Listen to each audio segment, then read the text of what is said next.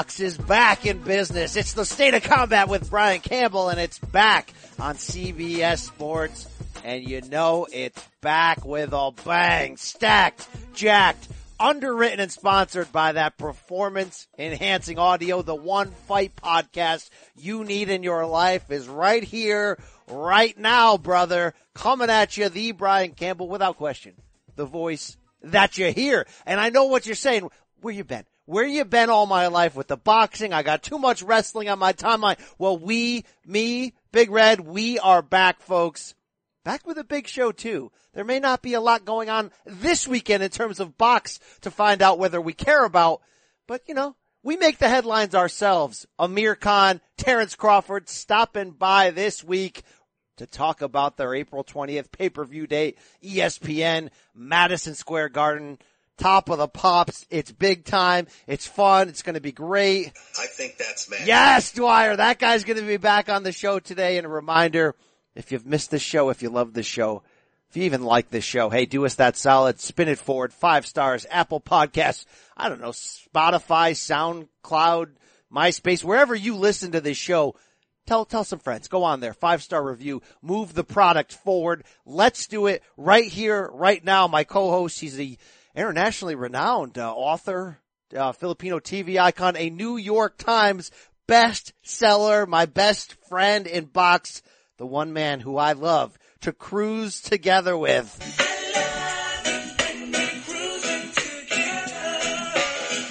Cruising was made for box. Sushi not made for box. Oh no.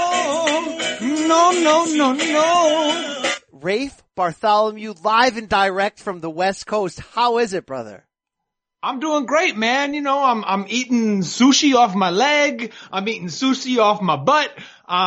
You know, it's been a great week in boxing. What can I say? I'm eating a little tried to get a little piece of sushi off of David Price's chest the other day. It didn't work out. Have you eaten any of this, Rafe? Salad's very good. Yeah.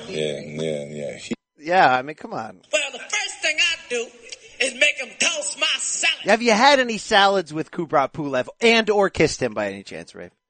Not yet. I wish that I had been in Costa Mesa that night. You know, I might have gotten lucky. Brian.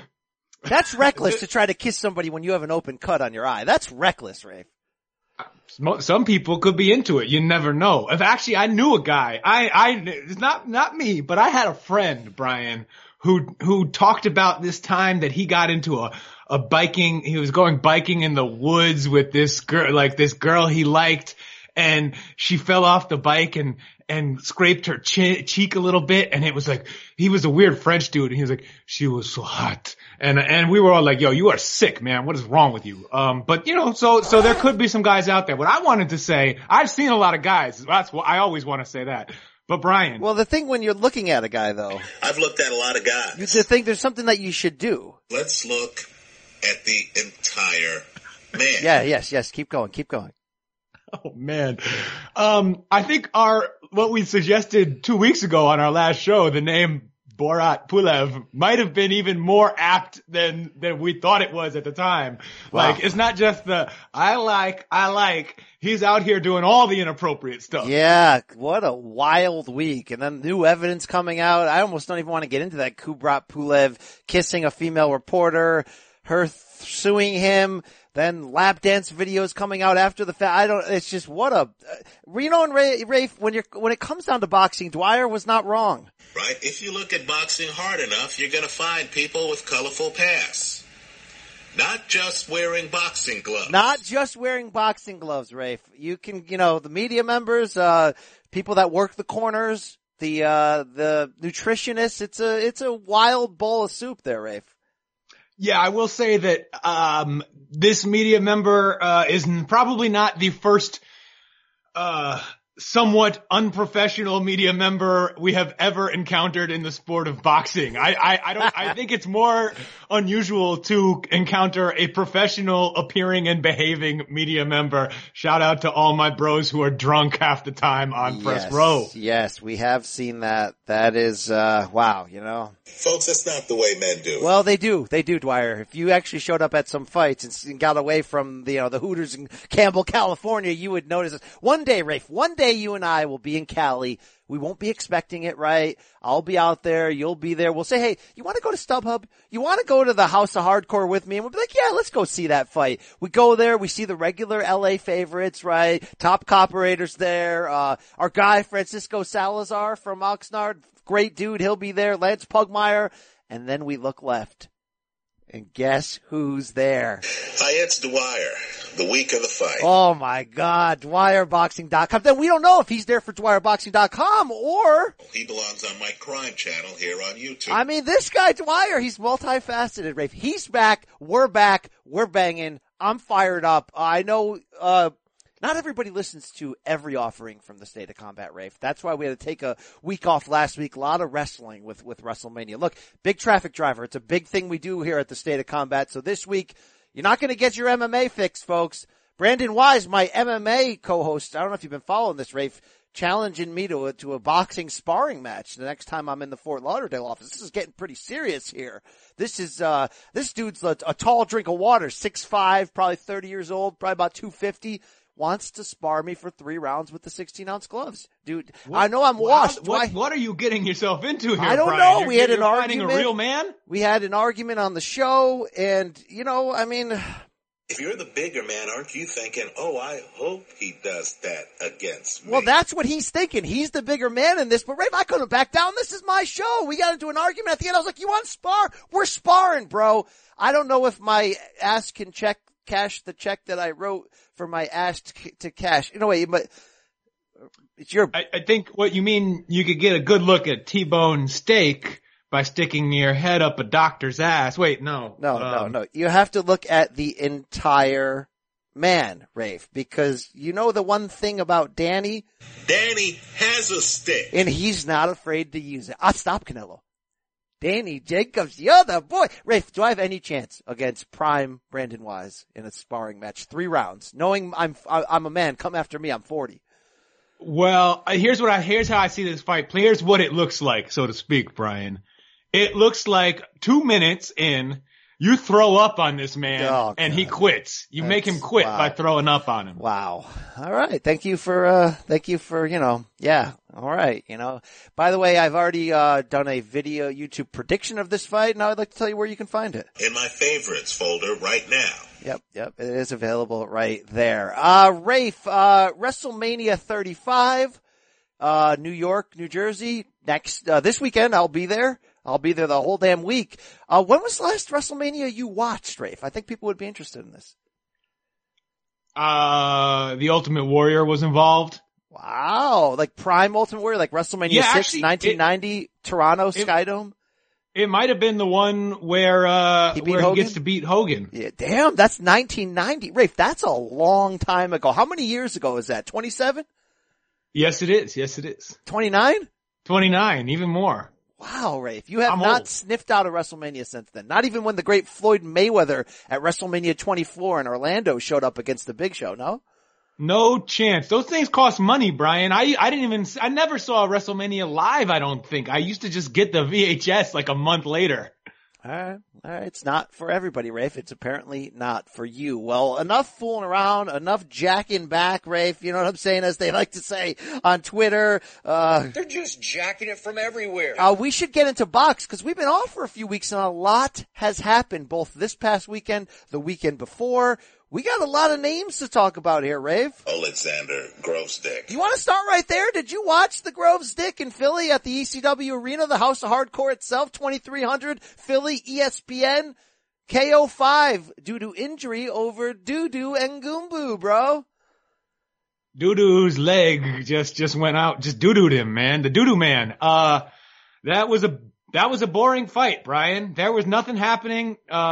We saw Alexander Grovesdick look better than Dudu. I'll say, and I'm not whatever. Like, this is not meant as real criticism of Gvozdyk, but I was hoping that he would come out and really put a stamp on this, try and make a statement.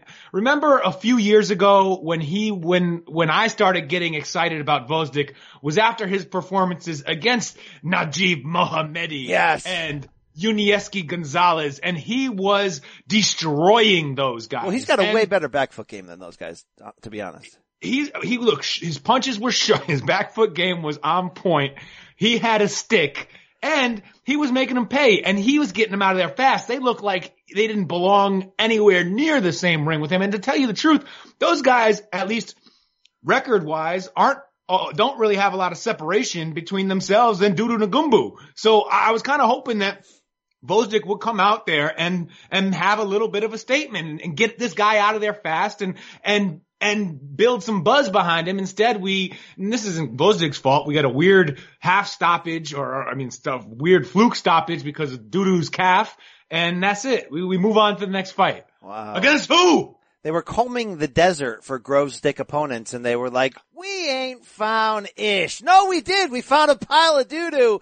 Here you go. Wow, what a crap matchup on paper, Rafe. And may I ask, Brian, did you say the phrase combing the desert because you had the film Spaceballs in your head because Tyson Fury has jacked his way into fighting the Schwartz? Oh, God. May the Schwartz be with you. What a friggin' joke. We can jump right ahead to latest news and just anyone that hasn't heard. Yes, Tyson Fury will make his June 15th ESPN Plus debut, probably from Las Vegas, and his opponent, unbeaten yet unheralded and unheard of, Tom Schwartz of Germany. Wow. This is a guy who was mandated to rematch Deontay Wilder, Rafe. A guy who has claimed many times on this show, he'll never jack. He won't back up. He'll be there till he can't breathe. Rafe, he jacked for money, and now he's making us jack back to this crap. Here's a quote from Eddie Hearn. I don't blame Tyson Fury for facing Schwartz. Top Rank are the ones who should be saying, what are we doing here? Again, fair play to Tyson. But when you've been mandated to fight Deontay, the rematch of supposedly the fight of the year, and you turn it down and walk away and fight Tom Schwartz, it don't look great. Your thoughts? It sure looks, I think it's just funny that now Anthony Joshua has the best opponent of these three heavyweights, and when we kind of groaned at the damn baby at first, right? Right. Yeah, everyone was like, oh my God, this is terrible. Wilder and Fury are going to fight again, and you're fighting Jarrell Miller. And now, well, Jarrell Miller at least looks like I guess I don't want to sell Dominic Breazeale short, but since we've seen him lose before, it's harder I just rank Jarrell Miller higher.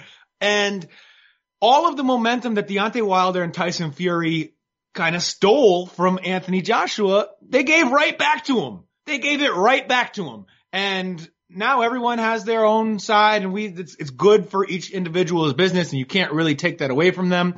But it's going to be an ugly scene as we lead to one of those fights. I will just say I've seen the three opponents of the three great unbeaten heavyweights right now. Fury gets Tom Schwartz, Wilder gets Boobs Breazeale, and Joshua gets Big Baby, and all three, it's in play. You should get beat by a man with titties. Come on, man. You got him. You got him. You let the beat show. Please don't let a man with a B cup beat you. All right, Rafe? It's Tyson Fury. We've seen him in a suit looking extremely sharp. Are we going to see the thinnest, lightest Tyson Fury ever? I don't even know what that's going to look like. Yeah, I don't know. I hope so. I hope that he's going to take this really seriously. It's not surfing safari, taking down that pinata. I mean, but what an awful step back, Rafe. I get what Top Rank's doing. You're trying to reestablish, reset it, say, okay, we've got him now. You're trying to make stars out of all of the unwanted, unconsented kissers in the heavyweight division. But Rafe, Tyson Fury, when do you see a boxer kiss a man on the face right before he fights him? I do stuff that people don't do. Yeah, like fight Tom Schwartz. So here's the thing. It's like you could have picked so many other crappy heavyweights and we'd been like, all right, who's that real crappy 6'7" dude who took roids against Vlad? Mariusz Wach? Waka, put it right here. I'll take that. What about that fisherman that Deontay sent to hell? What's that guy's name? Duhaupas. Yeah, Johan Duhaupas. Give me that. Give me Artur Szpilka, Rafe, right? Rafe, would you be more excited about Tommy Adamek or Tom Schwartz? Well, since we just saw Adamek get sent to hell by Jarrell Miller, who had like the Wesley Snipes Sugar Hill one tear going down his face while he sent Thomas Adamek to hell because it was his hero back in the day. I gotta go with Schwartz because I can at least pretend that since I've never seen or heard of this guy that he's gonna come in with something. It's an ugly scene. By the way, you said the 3 great unbeaten heavyweights. There's a 4th unbeaten heavyweight, and he might be a historic heavyweight. And he carries 2 kebabs with him, brother. Wow. And he fights pretty damn soon. He's a southpaw. He's like he's David Price. No, not that David Price. Sorry. I'm crossing swords here. All right. Anyway, let me end that analogy right there. Yeah. Usyk, I think it's May 18th in Chicago and it was supposed to be Povetkin. That's now gone. But hey, Carlos Takam, not bad, Rafe. Not bad at all. Although Takam did get stopped by, Dillian White, was it? By Chisora. By Chisora, coming off the good performance against Joshua. Yes. But still, very credible welcome to heavyweight moment. That shows you the difference in mentality, earning power, a lot of stuff. We did ask Bob Arum, though, about signing that contract of Tyson Fury, Tom Schwartz. We don't believe in contract. Hey, Bob. Hey, Bob. Did you see that little hullabaloo on Twitter of people trying to challenge that Bob Arum doesn't tweet for himself? And then Cornerman stepped in and said, yeah, he does. Then Dan Raphael stepped in and said, yeah, he does. And then Dan Canobio, our guy from CompuBox from Inside Boxing Live, got on the conference call and was like, Bob, do you tweet for yourself? Apparently 4 times a week, Bob tweets for himself. You buy that crap? Because I got high. Because I got high. Because I got high. But seriously, do you buy it?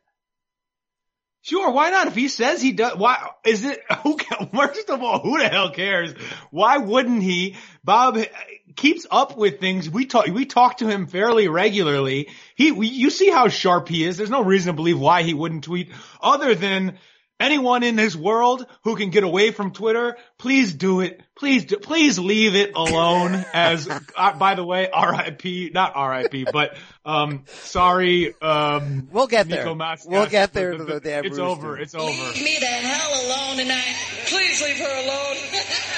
All right. Hey, on that, so Grove's Dick moves on. Nobody cares. He didn't fight anybody. On that undercard, remember this guy that was supposed to fight Terence Crawford? Tell me a guy Mean Machine beat better than Chris Algieri. Aviskis Kavaskowicz, fought to a majority draw against Ray Robinson. Not that Ray Robinson, the other Ray Robinson, apparently one that he didn't deserve. So does this end the idea of Bob saying, we don't need the PBC welterweights. We got champions on the rise for Bud to face like Rasputin in Kavakuskis. Rafe, did you watch this slop? Cause I sure didn't. Save me here. Oh, Rasputin is a good one. Oh, he's gotten 10 lives.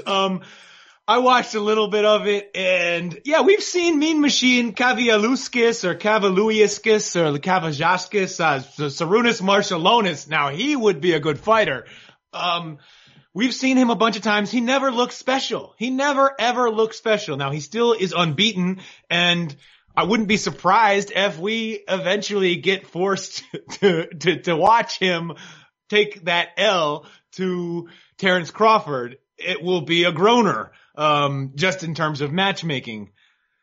He's not bad. He's just not special. And yes, it's crazier than ever. Every time these other welterweights fight on Top Rank, the claims that, whenever Bob Arum says that my Lithuanian and my Russian Rasputin, they would beat any of those PBC guys. Yeah. Stop that crap. Stop it. They won't. All right. Yeah. So, I don't care about that. I can't care about that. Let's roll on here, Rafe. In London this past week in DAZN, you mentioned it, grown men willing to, give each other Zerberts on their nipples, maybe a hickey on your belly button. Cash Ali, a service I did not have, fought the late great, well, no, he's still alive, 6'13" heavyweight David Price, who gets sent to hell a lot. Apparently they had a fiery, press conference weigh-in, and people were looking forward to this. And then it ended up in a tumble. Cash Ali with a takedown, and then he bit David Price's belly. It was sort of like the rib. It was not quite the belly, but it was underneath the man boob. It was underneath. He was getting beat by a man who David Price didn't really come in with the titties this time. He looked in great shape. But yeah, you could see, it was a nasty bite mark. You could see the teeth. You could see the impressions. I don't know maybe he thought that that's how you get a grill from Johnny Dang, but I got news for you, Cash Ali. You are incorrect. Just like Muhammad Ali, they called him Cash. And Ali. Watch him bash this, Rafe. Here's his quote afterwards. He was suspended, by the way, and he told IFL TV, there's no excuses for it. I think just the build up to the fight. It's my first time boxing on a big stage. I was so pumped up. I just wanted to fight. The street mentality just kicked in. It was stupid. As mad as it sounds, when I ended up on top of him, boxing went out the window. I just thought, this is a fight now. It was stupid. It was out of order, and I apologized to him. Rafe, if you do something bat-ish crazy, don't apologize afterwards, right? Play it up. Market it. Be Crazy Tyson afterwards. Look at this eye. My kids have to see this. How am I going to talk to my children after this? Hey, look what they did to me. I had to do it. I don't normally do interviews with Kubrat Pulev unless I fornicate with him first. Yeah, exactly, Rafe. Neither does Kubrat Pulev. Speaking of fornication, Ryan Garcia, Rye Guy, King Rye was back this week, Rafe, on a DAZN card in your backyard of, where was that? Was that Indio? Indio, of course. Now, the Indio is not, really in your backyard, right? That's like Tim Bradley Coachella territory, correct? That is correct. It's about 2 hours from where I stay in Los Angeles, but it is a service that I have. I go there on, I've been there a few times for fights. I was there for, unfortunately, the first loss of the Rooster. Yes. Is that Fantasy Springs? Fantasy Springs Casino? Yes, Fantasy Springs Casino. All right. Well, Rye Guy took someone named Jose Lopez and sent him straight to hell in 2 rounds. And by the way, DAZN and Golden Boy really tried to team up to put Ryan Garcia over. To remind you, he does have Canelo's trainers now, Eddie and Chepo Reynoso. And we had Canelo backstage giving him advice, working out with him. We had Canelo in the ring during the post-fight interview, giving him that rub like Floyd likes to do with a Spence or a Gervonta. And afterwards, I don't have the sound available, but did you hear Rye Guy basically F to Mayweather's? I ain't afraid of these guys. I'm not afraid of you, Floyd. I'm not just talking some major-ish. Your thoughts? Look, like Floyd said, if Ryan Garcia could beat my guy Rolly, then maybe I'll give him a shot at Gervonta. All right. I heard it was stupid. It was dumb. Don't call them.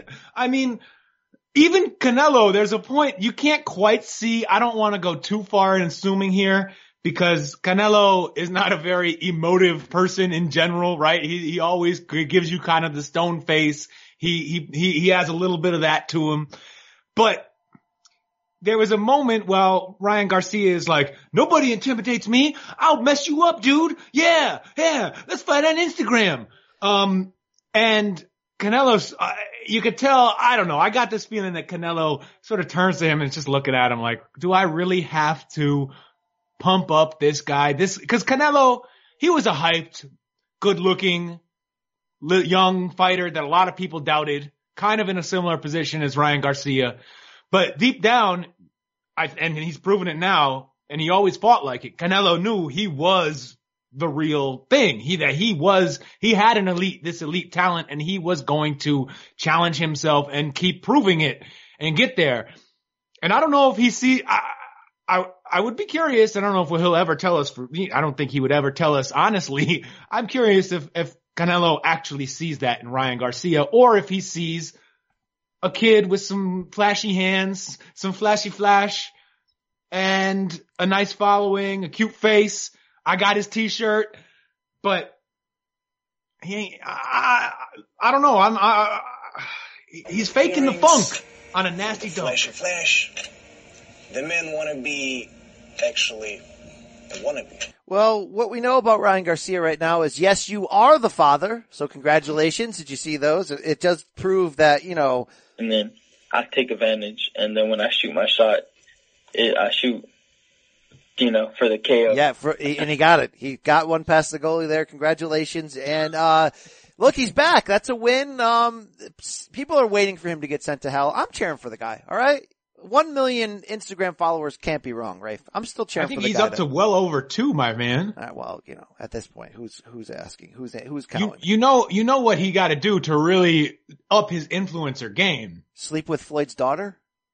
Oh, I was not going to suggest that. I was going to say maybe take both of the Ciangi Garcia twins how dare you. On a date. How dare you? Just a date, like Kobe and Brandy going to the prom together. That would be fiery. That would be spicy. That would be like in your face Latin Goonies. Angel can chaperone.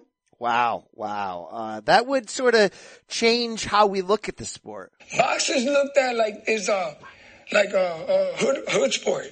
Yeah, I mean, that would definitely change that. All right, Rafe, on that undercard, before we get to, the fine rooster, everyone's talking about this Miguel Cotto promoted junior welterweight prospect who got a win that night, Danielito Zorilla.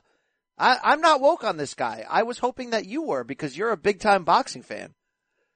Well, I hate to let you and our listeners down, Brian, but I am not woke on that. Look, when has there ever been a good Miguel Cotto promotion prospect that actually lived up to it? We haven't had one yet. Alberto Machado is the closest we've got, and well, Andrew Cancio kind of ended that train. Yeah. So I don't know. That doesn't mean that this fighter can't be good, but the deep undercard of a DAZN event where the main event is the deep undercard of any normal boxing event, I did not watch. Did you catch Andrew Cancio on Teddy's Atlas's podcast? Yeah, that was good. Yeah, man, I like that. I'm liking Teddy's podcast right now. Like it's not perfect. It's a lot of Teddy, but I'm liking it. I love you. I make you a better. Okay. I'm into it. On that undercard, as we mentioned, when they come, oh wow. When they come to Fantasy Springs, they come to watch the rooster. He is gonna lose, and he did again, Rafe. He fought 10-6 Jeremy Ramos and lost a disputed split decision, Rafe. 2 in a row for the damn rooster, the guy we love, the guy who squares up like it's a game of Frogger and walks right into oncoming traffic like a prime Ruslan Provodnikov. And we got a little quote from him before the fight, Rafe.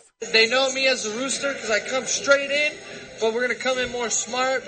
He didn't, certainly did that, but possibly, we'll have to check the DMs. But yeah, he came in straight on, Rafe, and if you have the backbone, you can beat this guy. Yeah, well, look, as much as I have tried to push the folk hero image of the rooster, I think we were always very open about the fact that what he was doing in there did not really appear to be an effective boxing strategy or anything, and that he throws those little baby punches that aren't really doing anything half the time and doesn't give himself any leverage or distance to land a decent punch.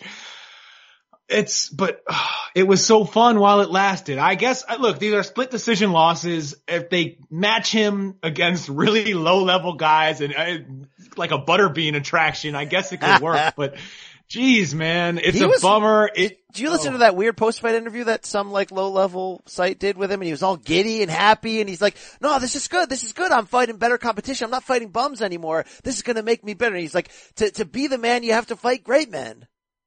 Look, that is one of the great things about Nico's character, right? Cause he has that insane lunatic smile, at all times about all things that his emotional register does not seem to make any sense, right? I mean, but you know how he was raised, that's right? why I fell in love with him that first night with Todd Grisham on the call, the case of Mountain Dew in the back, good old Roxy on the sidelines, and Nico comes to begin the fight, crazy ass, Joker ass smile on his face, touches gloves, and he's like, good luck, buddy! I like that side of him, but I blame his brother. He gotta win some fights sometime. I blame the way he was raised. Him and his brother used to bang it out all the time. Now All right, Rafe. Wow, we're already there. We're already there. You know, sorry. It's a bad weekend for rat tails, brother. Yeah, wow. Speaking of rat tails, in Spain over the weekend, your guy, not my guy, Kerman Lajaraga, was sent to hell. Luis Bella's guy, Kerman Lajaraga.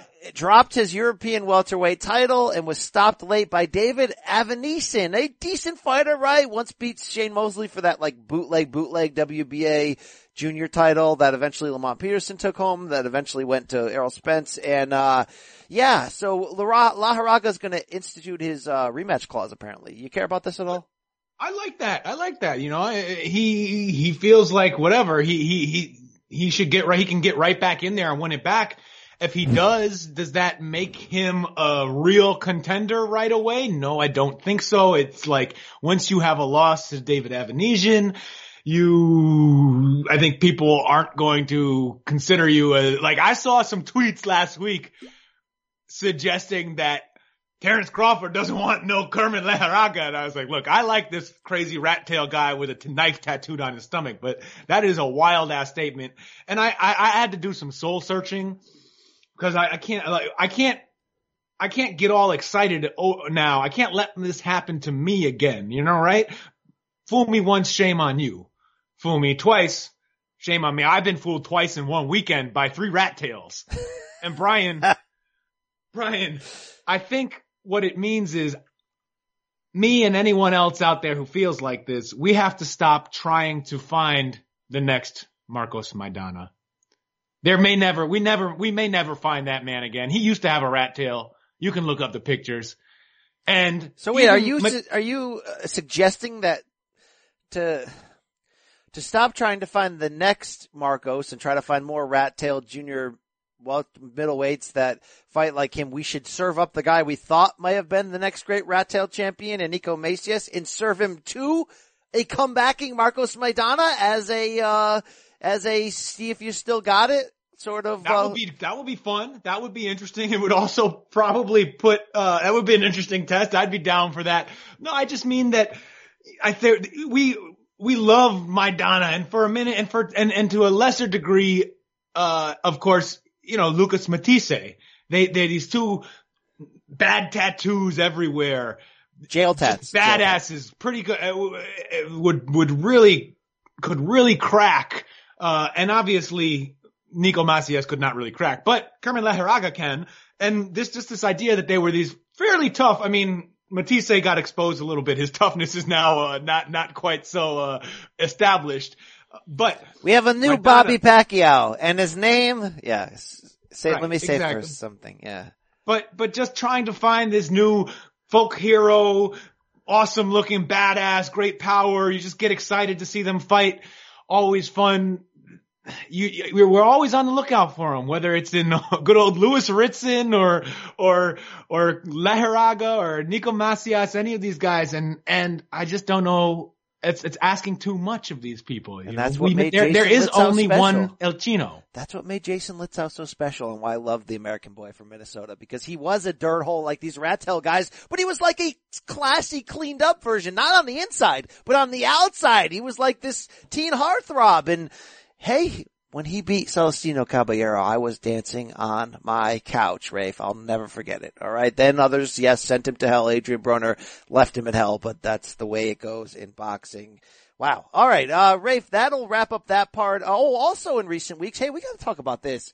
This may have been your 2019 front runner for fight of the year. Tell me if I'm crazy. Sergey Lipinets, a guy who I predicted would stop Lamont Peterson and surprise you, did just that in a possible fight of the year here. There was about 10 insane back and forth phone booth rounds, and he stopped 35-year-old Lamont Peterson to the point that Lamont Peterson has now stopped fighting professionally, Rafe. Wow. I think Lipinets showed you that, yeah, he lost to Mikey for the belt at 140, but he really pushed Mikey. He made Mikey bleed, and now he's a player at welterweight, Rafe. This is a big leap type of win. Were you not entertained? Yeah, Lipinets, I think actually if you talk to Errol Spence, he will mention the Lipinets fight and that moment where he made Mikey bleed. And he said at that moment, Errol said to himself, if it bleeds, we can kill it. Wow. This guy Lipinets with Joe Goosen in his corner for the first time, Rafe. He fought like a Joe Goosen fighter. I love this marriage. Love Rafe, because Lipinets don't care. He's a destroyer. He's the samurai. I've talked to him. I did that PBC face to face with him. There's no panache to his personal life outside of his love for chess and his family. He wants to brawl and fight and just make it ugly. Brian, let me pour some water on your balls here. This was a great fight. This was, I agree, the front runner for fight of the year, which I think a lot of us might say has a little bit to do with 2019 having very few good matchups so far. However, this was a well-matched fight, played out wonderfully in the ring, back and forth. Lamont Peterson up on the cards when he got stopped. Brave effort like he always gives, Peterson. But are we actually going to be like going into having a tough fight that you win with Lamont Peterson in the last fight of Lamont Peterson's career at a weight that he was never a true contender at? Oh, how dare you! Sergey Lipinets a contender at this? Yes, good yes, fighters it does. At 147? Yes, it does. He'll be Lipinets. The good thing about him, you could throw him in against any of these top 147 pounders, and he'll give a good effort. He will last half the fight probably, and he'll take a good beating and keep coming. But he ain't beating any of those guys. He ain't pushing any of those guys. I'd like to see him against Danny Garcia. He'll push that guy. He might get stopped, but he'll push that. Look, he's a crafty brawler. He'll pressure them, but they're just so, there's a class above Rafe, this. He's a crafty brawler. There's class in what he does. He's an aggressive brawler, but there's like real class and angles and some technique to what he does. Yes, I agree. There is some. But it isn't enough. These are just better. That performance, if you're fighting that closely with Lamont Peterson, I mean, you saw Lamont Peterson fight Errol Spence last year. Yeah, now, I had Errol Spence by murder. The cream of the PBC welterweights. But I just think there is right, a true gap in level. What's his ceiling at welterweight? Looking good and losing to Danny Garcia? Cause I think he could push even a Sean Porter. I think he can push him. I think he's a sneaky opponent for a Sean Porter and he might be able to win it. What's his ceiling, Sergey Lipinets? Come original right now, Rafe. Step up. Bring it. Yes, I think his ceiling is losing to all of the champions at 147. I don't know. He showed me something. He showed me he can get to that next level. And Joe Goosen trains you so that you better effing get inside on him. I mean, he will get the most out of you. He willed John Molina to stop Mickey Bay. Let's actually, when's the last huge moment are we really, Joe Goosen, I love him. Oh, don't do it. As a person to talk to, I love No, don't. Since Chico Corrales, really, what are we pointing to? Molina stopping Mickey Bay. Great. Oh wow, that was a wonderful he wore moment on Friday Night Fights. He wore an awesome white. Was that Showbox? Come on, yes, man. He wore an awesome white jumpsuit in the corner of Chavez Jr. when he got stopped by Fanfara. By the way, remember that time that I was out for steak dinner at the Palms in Vegas and Mickey Bay was at the table next to me and I was like taking secret pictures with my phone and I was fired up, dude, Mickey Bay's at the table next to us and you no-sold me over DM like hardcore, like I don't care. You think I care about that guy eating that dinner at that table next to you? No. I don't.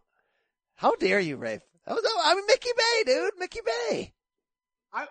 Why is it that Mickey Bay is the one boxer who you saw in Las Vegas and were not emboldened enough did you not have enough of the Vegas juice in you at the moment to go hug him and say, Campeón! Huevos! No. Anyway, look, when we're off the clock, Rafe, we're fans, right? That's why we take casino pictures with Rocky Juarez, right? That's why when we see our campeón, we get excited, you know? I got excited for Mickey Bay and you didn't care. Anyway, I get what you're saying. Is Joe Goosen more of a legend because of what he did with the Ruelises in the 80s and the fact that he dresses so great and the fact that he willed Corrales to the greatest fight in our modern lifetime? Maybe, but he's kind of like a Freddie Roach where if you hire him, you better be ready to be offensive. And that's what he adds to you. He's adding to Lipinets. And I got to give you another tip, Rafe, just for a second. just to see how it feels, and you can analyze this all you want. I have a group of analysts who receive the tip, they review the tip, they analyze the tip information and determine what type of tip it is. Just for a second, Rafe, I want you to see how this feels. Never count out a fighter from Kazakhstan, whether it's Gennady Golovkin, whether it's Sergey Lipinets, whether it's Christina Hammer on April 13th against Clarissa Shields. Oleg Maskayev. Never count out a Kazakh, Rafe. How dare you? You know who will count out a Kazakh? My man James Toney. He will count out a Jirov. Oh my God! Oh, look at this! Oh my God! Oh, rest in peace. He was a great, he called a great fight. I'm still a George Foreman guy. If I'm picking one fighter analyst, let's say like for a dream fight, you can pick your crew. Probably most people are picking Lampley. That's fine. People may pick Merchant for that number 2 chair, but I'm picking George Foreman for that third one. He was great, Rafe. I think I would go Campbell, Farhood, and Malignaggi. Wow. Who's play-by-play in that? Who's P-by-P in that? Farhood? I don't know you tell me. I don't even know the difference. I forgot. You hate boxing and you hate boxing broadcasters. I forgot about that salty side of you. All right, Rafe, let's roll on in the show. I don't have time for this, but what a great fight. Lipinets-Peterson. If you haven't watched it, check it out on the Fox Sports Go app or in my favorites folders. Thank you, Dwyer. Thank you. Hey, we got a lot of Dwyer on the show. I thought we took a couple weeks off, right? We cleaned ourselves up. We got sober. We dried up a little bit. And now we're okay with it, right? You okay with it? I'm okay with it. All right. I'm okay with a little more Dwyer. I can live like this. I'm ready. All right. I want to know how Tron is living.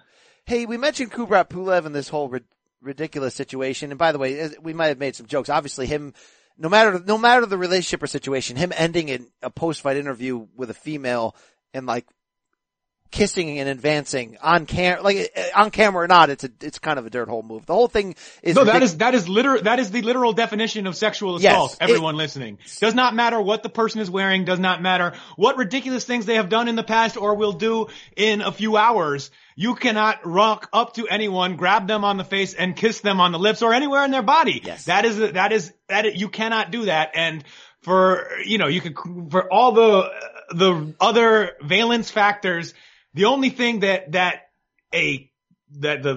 only legal thing here is what Kubrat Pulev did in that moment. You just can't do that. Hey man, don't be a blank. Hey, you're really gonna act this way. You're really gonna be buffoonish. I mean, what we found out is Pulev saying on do what you like, and if you missed it, Rafe, he's the one that said just grab him in the biscuits. No, you can't do that. You can't do that, alright? It's 2019. Athletes sleep with a lot of women, but you can't do that on camera. But they don't go around grabbing biscuits like that. That is true. In the end, Pulev in that fight though, on ESPN, got a push, came in with abs, I'll give him credit. He's being propped up as a potential Fury opponent, and he rallied after a really bad cut over his left eye, in which I thought the ship be sinking there, to stop Bogdan Dinu. Kind of heroically. I mean, it was a fun little fight there. Dinu, though, post-fight, filing a protest to the Connecticut State Athletic Commission for a rabbit punch. Rafe, does he have a case here? When has anyone ever gotten in trouble for a rabbit punch? When does that ever lead to overturning a decision? When does a protest ever work out in boxing? Actually, all right, I can think of one. Who was it that got knocked out after the bell in a Friday Night Fights main event it was like in Minnesota? I think it was Argenis Mendez either got knocked out or knocked somebody out. It was Rafe Bartholomew. Yes. It was late. It was not intentional, but they did make that a no decision, and they had to have the fight again. And that was the one where Teddy was going crazy trying to argue that the punch was legit, even though it was a solid 10 seconds or something after the bell. You're like, Teddy, I know that he started the combination before the bell, but assuming he heard the bell, there should be something in his training as a boxer that made him stop. Anyway. He make him flip cheeseburgers. I would say that Kubrat Pulev's biggest worry from the California Commission is not going to be Bogdan Dinu's protest. It's going to be them looking into his activity That's after assault, the fight, brother. kissing the reporter. Yeah. And he's look, going to get suspended over that. And obviously the story took crazy turns with some lap dance video being thrown out there. I'm not going to judge anyone on any side. The whole thing is pretty ridiculous, and I hope that, it gets sorted out and we can move on from it. But it's bad. That's a bad move there, as we mentioned there. He looked good in the fight. He rallied back. He's a player. If he's going to fight Tyson Fury, I know there's a significant height difference, but he's a player. He's in that fight, Rafe. No, he's good. He's always been solid. And I respected his performance against Vladimir Klitschko when he stepped up in 2015 and did that. He fought well. He pushed Vlad a little. He made Vlad come out of that Vlad shell of just, jab, grab, jab, right grab, jab, grab, G jab, G jab, G grab. He pushed Klitschko out of that mold and made Klitschko knock him the hell out. One thing I think in various walks of life now, we can probably say that Kubrat Pulev does not give an F about a lot of things, many things, all sorts of normal modes of behavior. He's that guy who's going to go out there and do what he feels like he needs to do in that moment, which can be very good in a fight. So I would be up for that fight. If he gets suspended, Brian, it could be it's kind of a monkey wrench in the top ranked program though, because we know boxing commissions, they don't care about PED usage so much. If you get popped for that, they'll give you 6 months. But if you do something that embarrasses them in the press, you're out for a year. Yeah, California will drop the bomb on you. Pulev ain't no spring chicken, right? He's 37 already? Yeah. 38? Yeah. If he's out for a year, that screws things up a little bit. Yeah, we're going to have to watch that closely because there's a very small pool of potentially fun heavyweight opponents for Tyson Fury. It's Kubrat Pulev and it's everybody else, Rafe. So that's going to be interesting. But look, good win there. Good comeback there. I'd have to watch the tape closer on a rabbit punch. I don't really remember one. Do you? No, I don't remember. And it doesn't, I don't get it. All right. Let's talk about what happened on this broadcast. It was a little weird. You got a 4-man booth overlooking the arena. You got Joe Tess on your left, followed by Tim Bradley, Andre Ward, and Kriegel on the timeline. And then Tim Bradley did this. It's a great time to grab big cash in the heavyweight division, Tim. Yeah, you said it right there. Big cash in the division. Whoa. Look at this, baby. Heavyweight division. Everybody in the heavyweight division need to pay homage to Floyd Mayweather for making $100 million possible in the sport of boxing. Pay homage to Floyd Mayweather and all you B-level heavyweights. It's real. All you B-level heavyweights out there, baby. It's real cash, and you know it. That's that the crew's gonna be diving for the listen to me. Just like the little Dory the fish says, just keep winning, just keep winning. That's all you guys have to do to line up with either the three guys, in the heavyweight division, the top guys in the heavyweight division. That's all you got to keep doing. If you win let me explain something the sweepstakes and get a shot at the title and big money in the sport. Let me explain something to you. Thank you, Floyd Mayweather. So Rafe, couple things here. One, I love me some Tim Bradley, so we know that established.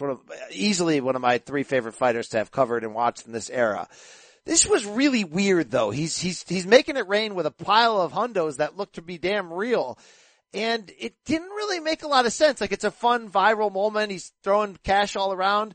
But did you see the faces of Andre Ward, who did break character and make the joke a couple times, is that Pacquiao money that people liked. But outside of that, he had like a what the hell are you doing face, and Kriegel was like embarrassed by the whole situation. And at the end, Kriegel grabbed some and Bradley was like, I see you touching that. Take that home with you. You can have it. And then Kriegel was like, no, I don't want it. And then did you hear that little jab in there by Tessitore randomly goes, is that bail money? It was just a weird segment. And to top it off, it makes no sense because here's the deal. Heavyweights in America, even that great Fury Wilder fight, still only moved 350,000. There's no Floyd connection. Anthony Joshua's the money man in this division if you fight him in England. And it has nothing to do with Floyd Mayweather at all. Not even remotely connected. What the hell is he talking about? It was not the best point. It does not follow. And then all of a sudden we're talking about Dory the fish. Is that from like Finding Nemo or something? I don't even know what that where that comes from. But yeah, it was not the most cogent argument. This is not something you want to stand before the Supreme Court and try to deliver without getting picked apart. But it was funny. I didn't mind it. He was definitely going. I mean, you are the wrestling expert. It seemed like there was a little bit, he was trying to do some promo kind of tones in there when he was cutting and all you heavyweights out there better thank Floyd Mayweather. Also, yeah, the weirdest thing is he keep mentioning Floyd. That part doesn't make any sense. The point of his rant is if you're an average heavyweight, just keep winning and you'll potentially make more money than you ever would have because we have 3 marketable heavyweights right now. But it also kind of came off as like a weird Top Rank infomercial, like, hey, we got Tyson Fury on this side of the street now, so anybody out there, like, come over. Because what the hell does Floyd Mayweather have to do with that? Nothing. About as much as he has to do with Ryan Garcia's career. Yeah. Wow. Yeah, I guess you're right. All right, Rafe, we got to get into the latest news. Do you care? Our interviews and all that. But before we do, let's hear from our friends and sponsors. Hey, it's Kaylee Cuoco for Priceline. Ready to go to your happy place for a happy price? Well, why didn't you say so? Just download the Priceline app right now and save up to 60% on hotels. So whether it's Cousin Kevin's Kazoo Concert in Kansas City, go Kevin, or Becky's Bachelorette Bash in Bermuda, you never have to miss a trip ever again. So download the Priceline app today. Your savings are waiting. Go to your happy place for a happy price.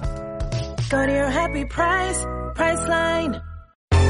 Baseball has begun, which means you need to listen to Fantasy Baseball Today in 5, part of the CBS Sports Podcast Network. Join Scott White, Chris Towers, and me, Frank Samfel, every Monday through Saturday as we deliver all of your fantasy baseball needs in just 5 minutes. We'll break down the biggest performers, news, and prospects who could make an impact this season. Make sure to download and follow on Apple Podcasts, Spotify, the Odyssey app, and everywhere else podcasts are found. All right, Rafe, we're back. We got to run through a lightning round of news that we missed over the past few weeks before we throw to our guests of the week. We mentioned it that Wilder, while we were gone, did choose Dominic Breazeale, as we thought, May 18th, Barclays Center. The big shocker was A, that he turned down all that DAZN money, and B, that he wanted it, and it was his call to be on regular Showtime, thank you, for boxing fans everywhere, and not a pay-per-view fight. There were a lot of reactions coming out of this whole dog and pony show they did with the press conference. It was one of those rare breaking news moments that no one broke. We didn't see it coming. You care? You excited? Well, I believe it was broken incorrectly about 4 times before it then was announced. So yes. Shout out to everyone's sources. Exactly. So it's better for boxing and for fans, of course, that this fight, a mandatory, is on regular Showtime. And by the way, it's not a bad fight by any means. It's going to be fun to watch. They hate each other. They both bang. They're both like 6'7" and more. It's going to be wild, but the whole idea of Wilder turning down the giant DAZN money, how is Heyman making this work, Rafe? I don't know. We don't know. On some level, it's none of our business as long as all the people involved are getting paid what they're agreed to get paid. You made that take 2 weeks ago, Rafe, that why do we care who's accepting what money in cash? Like, shut up. We just want the fights.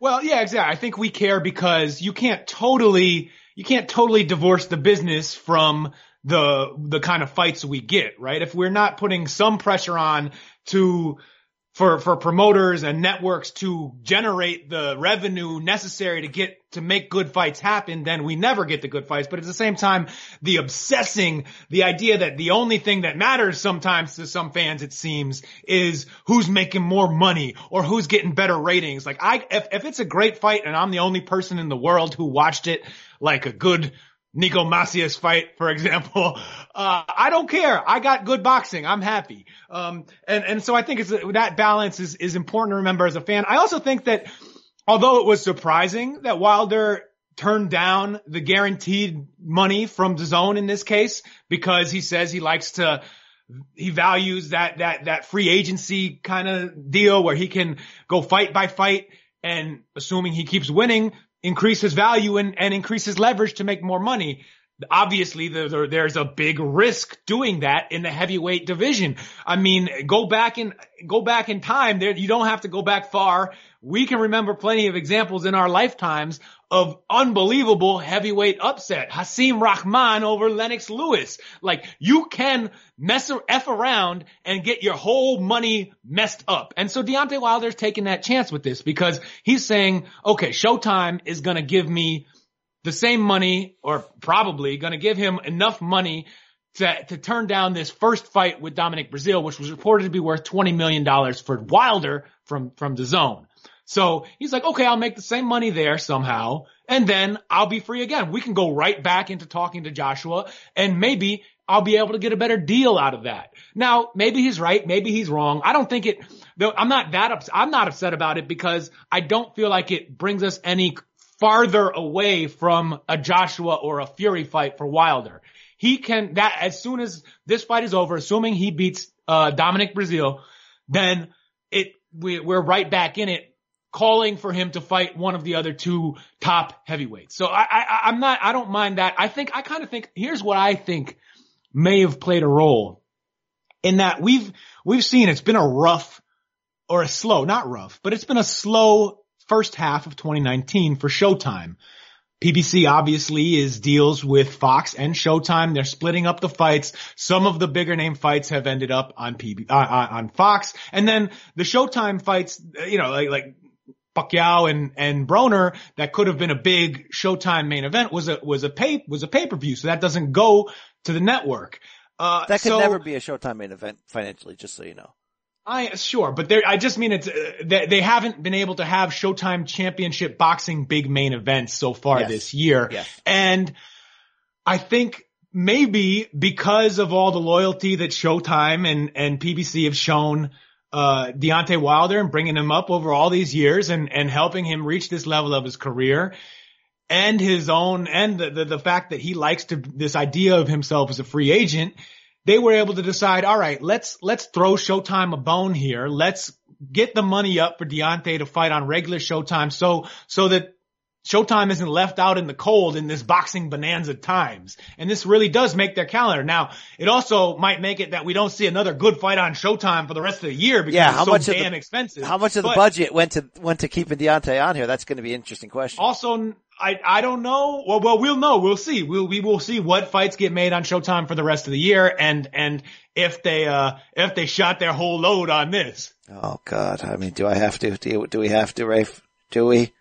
You know it. I mean, I'm tired of getting the taste of it. I want the whole load. Now, yeah. Well, Paul Pierce, they may have given the whole load to Deontay right there. So, Rafe, coming in 2 weeks ago, before we knew all the details, we were rightfully like, what the hell is going on here? How could Deontay turn down $100 million? You wanted generational wealth. You were guaranteed 2 fights against Joshua in this 3 or 4 fight deal, depending on who you're talking to here. I actually think coming off of this, the details that have come out do make sense from this point of view. I think I was wrongfully saying, what's Heyman going to do? The thing is, I know we look at Heyman as a promoter and a manager. Like, the whole idea is he really violating the Muhammad Ali Act because he keeps these promoters at bay that he uses when he wants to. But at its core, he's a manager. Yes, he has financial ties to Showtime and Fox and has to produce good matchups. But if he let Wilder go, if Wilder wanted to, he's a manager in that case. And here's the deal, keeping him as a free agent long term, if you're going to take that gamble, like you mentioned, is a smart financial play because he would be guaranteed $40 million to fight Joshua twice and for each fight. And in his mind, he can make more if they do a 2-network pay-per-view eventually with that. And the key part of this is Joshua's not officially a DAZN fighter. He is each fight if they pay him the most, but Eddie was smart from the beginning of never making AJ an official have to fight on DAZN guy. So by staying a free agent, if you're Wilder, it's not about what did Heyman give him for this fight to keep him happy. It's about what could Heyman get Showtime to give Wilder for this fight to make him happy, like you said. And it's about if he stays with DAZN, and Deontay said he had fear. He didn't sound in the meetings. He thought that they were arrogant, and he didn't sound like they could guarantee Joshua. They could guarantee the money, but they couldn't guarantee Joshua because Joshua is not technically a DAZN fighter. And that was part that gave him pause. So in his mind, why am I going to lock up for 3 or 5 fights with them, which would take me out of ever fighting Tyson Fury in an ESPN Fox co-promoted pay-per-view, right? It would take him out of. He might want to take another L to Fury first. I feel you. It would take him out of ever fighting AJ in some kind of, because what Hearn has been saying, and look, there's a lot of lying going back and forth in the whole AJ versus Wilder talk going back a couple years now. But what Hearn keeps saying is the biggest bidder is going to win in the end, and he's right. In the end, AJ's not a DAZN fighter. If Wilder Joshua is actually going to happen, it'll have to happen outside of DAZN. And it'll have to happen in some kind of like Showtime or Fox pay-per-view where they just throw the boat at these guys. So that is the one place where some of this logic starts to fall apart, because if you're talking about each fighter walking away with upwards of $50 million from pay-per-view money, what makes us think that these fights are going to generate that kind of pay-per-view interest? We haven't seen AJ on pay-per-view. We have seen Wilder on pay-per-view. It was a wonderful fight. It was the biggest event of last year. And they got, $325,000. Now, there's good reason to believe it could be more because of just the names involved. Of the fighters have all elevated themselves since they're in the conversation. It could be worth more, but to listen to, it's the obligatory Fistianados Evan Rutkowski, former HBO marketing employee podcast shout out of the week. He was estimating that to make that kind of money, to get that money player, they're going to need to sell 1.5 million on both. We haven't seen that happen in a long time, Brian. Right. And look, Wilder Fury, fantastic fight, almost the fight of the year. Best heavyweight fight we've seen in a long ass time, short of, by the way, AJ Klitschko, which was fantastic as well. It only did like 350. So you have to think that fight got more attention the night of than it did leading in because it was so great. So if they had done a rematch right now, could it have done double? Oh yeah, it could have done double. So the idea is, can we get to 1.5 with 2 unbeatens, building it up like they're both knockout artists, like they're finally facing each other in some form of Mayweather-Pacquiao? I hear what you're saying. It's a gamble. It's a long shot. And if you're Wilder, you're turning down that long shot for the kind of guaranteed generational wealth with DAZN that you said you wanted. But don't you want to be in a driver's seat if and when it's actually going to happen? If you can actually get 1.5, don't you want to have some kind of control and not just be bought for that fight? That is true. He does. Yeah. And I think that he preserves that. And I kind of think my guess is that they both win and they use it for more leverage. They use the suggestion of pay-per-view as another alternative to basically squeeze more money out of DAZN. This fight may end up on DAZN regardless, but they get the money they're looking for. And if they get the money and we get the fight, then we should be happy. Everybody gotta eat, baby. I was actually impressed by the end. You're right about that. Everybody's gotta eat, baby. I was actually impressed in the end by Wilder's decision, as wild as it sounds. Now, let's talk real quick. We don't have a lot of time in this show to go down this road, but since we were last on, DAZN made giant news when they doubled their price for monthly subscribers on a month-by-month basis. So outside, it used to be $9.99 no matter what. Now, if you want to subscribe for just 1 month, like let's say you have to see Canelo Jacobs, you have to pay $19.99 now, double the price. But if you're a yearly subscriber, the price actually goes down from $9.99 a month to about $8.33, give or take a half cent, because they've lowered the price, but you have to book for 12 months. So when this news came out, Rafe, I gotta say, it was brilliant. I thought it was brilliant. It was incorrectly reported by a lot of people that DAZN doubles the price. Well, yeah, they're doubling the price if you're a 1 month guy. But the whole thing was, if they're quote unquote killing pay-per-view, you're never going to be able to kill pay-per-view at just $99.99 a month. So in my eyes, if you got a lot of people that are just going to come in for one big fight, this is smart, because I'm sorry, $19.99 is still a lot better for a Canelo fight than $74.95. And if you're going to go yearly, you're now getting it cheaper than you originally were. And the fact I thought DAZN did a key media move.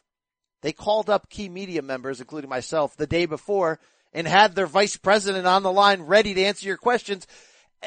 And it kind of, look, if they had announced it without doing that, it probably would have been easier to be like, what the hell's going on? They framed it better. So that day, the next day, I'm on the pro DAZN ship. I thought that was a really smart move. I think to make more people sign up long term, and to take advantage of those one-stop shoppers who are coming in and out. You know what, Brian? There was at least one key media member who didn't get the exclusive opportunity to speak with DAZN, have my balls fluffed by DAZN executives. It was me. So I think you're right. It was basically a smart move when you look at it in objective terms. However, I was just going to say butt. I got a butt here, Ray. Go for it. I want you to see my butt. I want you to hear it. I want to smack it. Wow. Let's talk about a fight that blew up in my face. That joke blew up in my face. Let me wipe the egg off my face. The butt is this, Rafe. They're now paying. By the way, they were just offering Deontay Wilder, as we established, like insane money.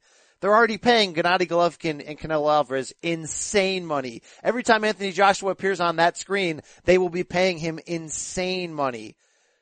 Yet people like Glazer, and I don't know, at this point in the time, can you take anything Glazer writes on Facebook as truth? But he's trying to claim that ESPN Plus has like 2.5 million subscribers and that DAZN only had something like 80,000. I don't know if that's true. But even if it's, even if the percentages are a little bit off, at this point in time, can DAZN ever remotely make their money back? When is that Ukrainian oligarch going to go, you know what? I've put in a little bit too much right now. I know they got this new daily MLB show with highlights, but in-game rights, but you're paying a lot of people a lot of money. Granted, you have to. No one's going to come to DAZN unless Canelo's fighting a quasi pay-per-view fight on there. By the way, Jacob's not a quasi; it's a real pay-per-view fight. Can they kill pay-per-view? Can this model work, Rafe? Because it feels like every fighter they're willing to throw $100 million at.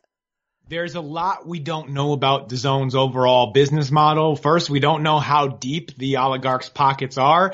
If he is one of these true former Soviet oligarchs who has access to real state money, basically, then those are deep pockets. They can go a long way. It's also hard to spend that money outside of certain countries, so maybe using a lot of it on U.S. boxers helps them in other ways. Another issue here. Are you talking about laundering? I don't know what that is. I've never even heard of that. Oh, Brian, let's not even go down that road. Let's just say, however, that DAZN is what we aren't factoring in here is that DAZN is a pretty successful model outside of the United States. Their rights are big outside of if you go to a lot of European countries, they will have pretty much every major soccer league except the domestic league in that country. So if you're watching it in Germany, you'll get, Italian league and English Premier League and stuff like that. They just won't get the German league inside Germany. So they have rights to that. They have rights to all the they have rights to NBA and MLB and NFL in Europe and Japan. This model is working in other countries that don't have the sort of sports giants like we do, that don't have the ESPNs and the legacy things like Showtime and the artists formerly known as HBO Boxing. Here in the States is a much tougher road to hoe. And they have to be committed to losing money for a long time if they really want to be a player. You can't just come in and win and take over in a year. This is like a decade long plan if they are actually serious, and still it could fail. But this is going to take a long time and a lot of losses to make that money player. And I think they'll only be able to hold on that long if they are using some of the money, if they pool all of the DAZN money that they're making in other countries, the profits, if they're reinvesting the international profits from outside the U.S. back into the U.S. product, because otherwise the U.S. product is not paying for itself. Yeah, there's going to be a lot of questions on the U.S. Side, no doubt, for this type of money they're paying. But look, I will say Canelo Jacobs is obviously the right fight, the right first giant one that they're going to have. That's going to be a test of how many new subscribers they get for that 1 month, and they've doubled the price, which I think is smart.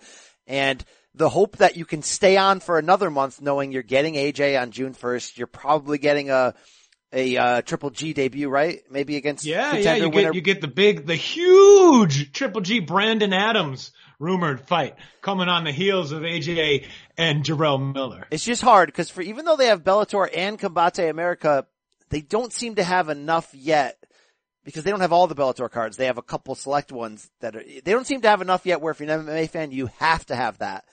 They certainly don't, look, an MLB show is great, but you're basically going after like fight fans who also like baseball, right? Because you don't have enough there to make people have to pay that $9.99 a month yet and go for a year. Really, boxing is the only people who have to have this service right now, a service that they have in this household. So it's going to be interesting. We're going to keep having this Evan Rutkowski DAZN conversation for a while on the business side, but it's just weird, man. If the pockets of that man are so deep, then, and to succeed on this level, you got to lose. UFC had to lose for a long time, Rafe, to come back around and win, and they're winning big time right now.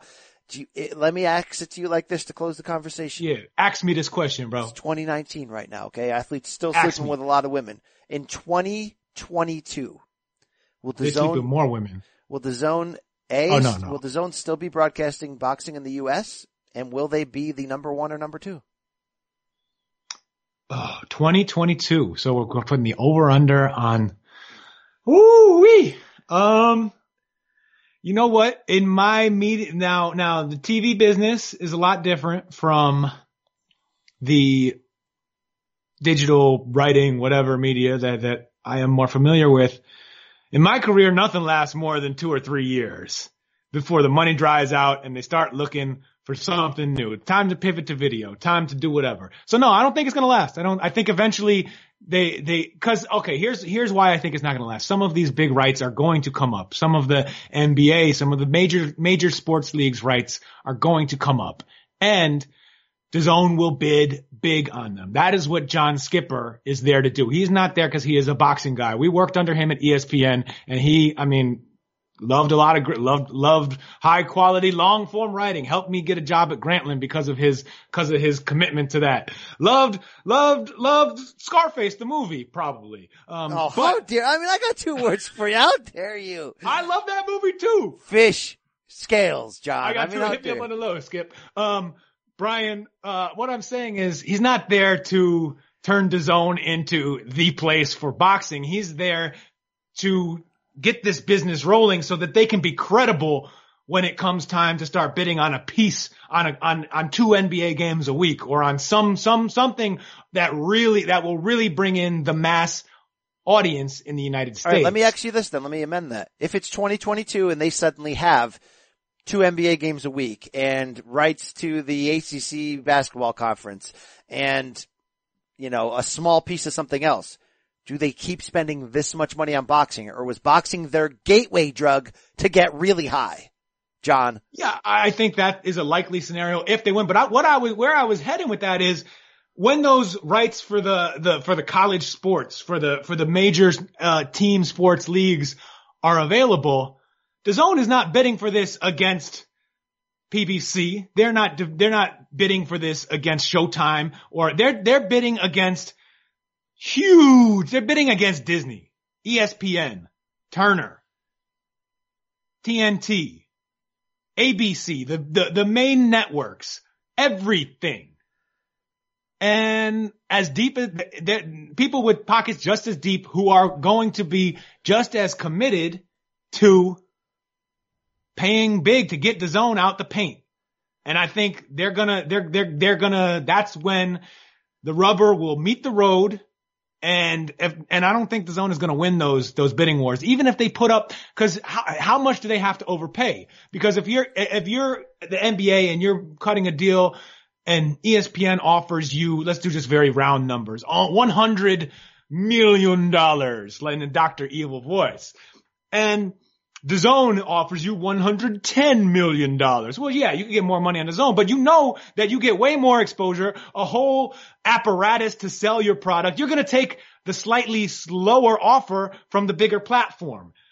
And I think that's how it's going to play out, unless they overbid like crazy money, which I don't even know if it's possible. And so no, I don't think in 3 years, DAZN is still going to be a player like this in the U.S. market. Oh, wow. That was a nice little soliloquy you had there. I like that. I like where you're going with that. You solved it. You did it. You just cured it. All right. Hey, Rafe, let's roll on. Showtime said network we talked about that needs to come back with some bang. And April 27th, Vegas.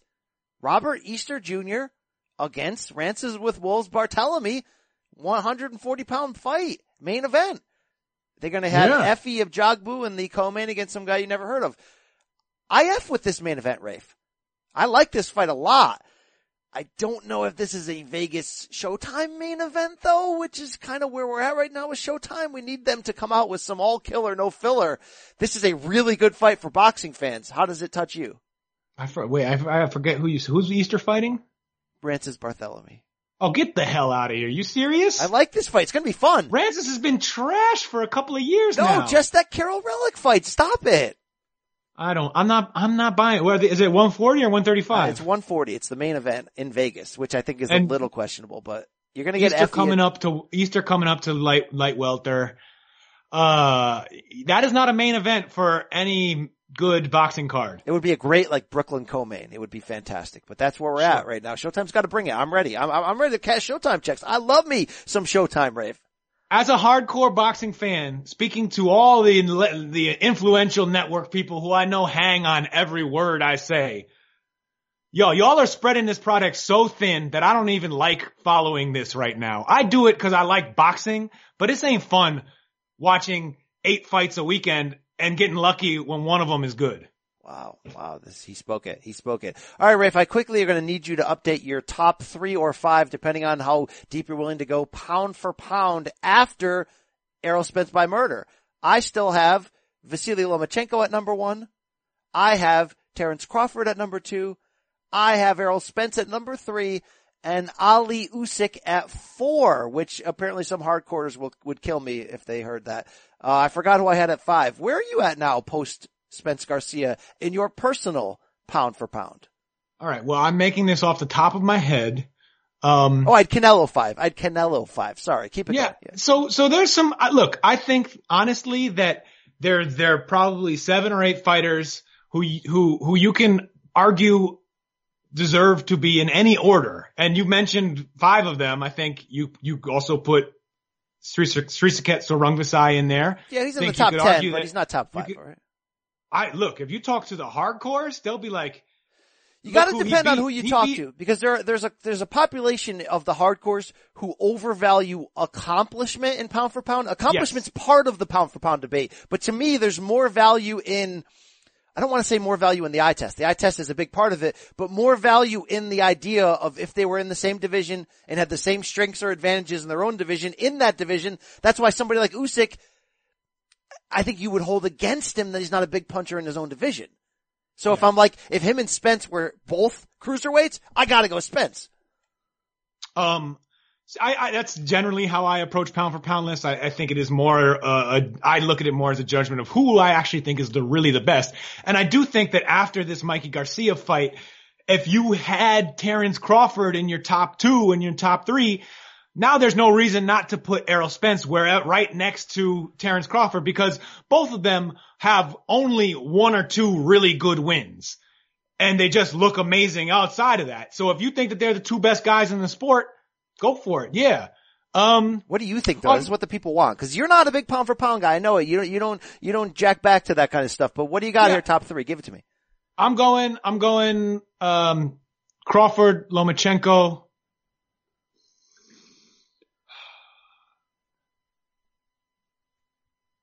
Jesus, am I going to say this? Canelo? Wow.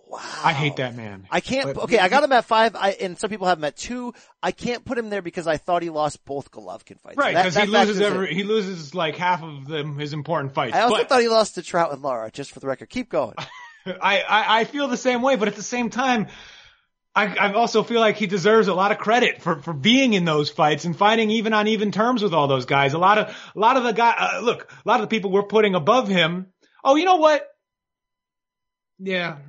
See, Lomachenko really does put distance between himself and other top, like when he's in, he clearly beats not great, but very good fighters. But you're a great fighter, but I fight great.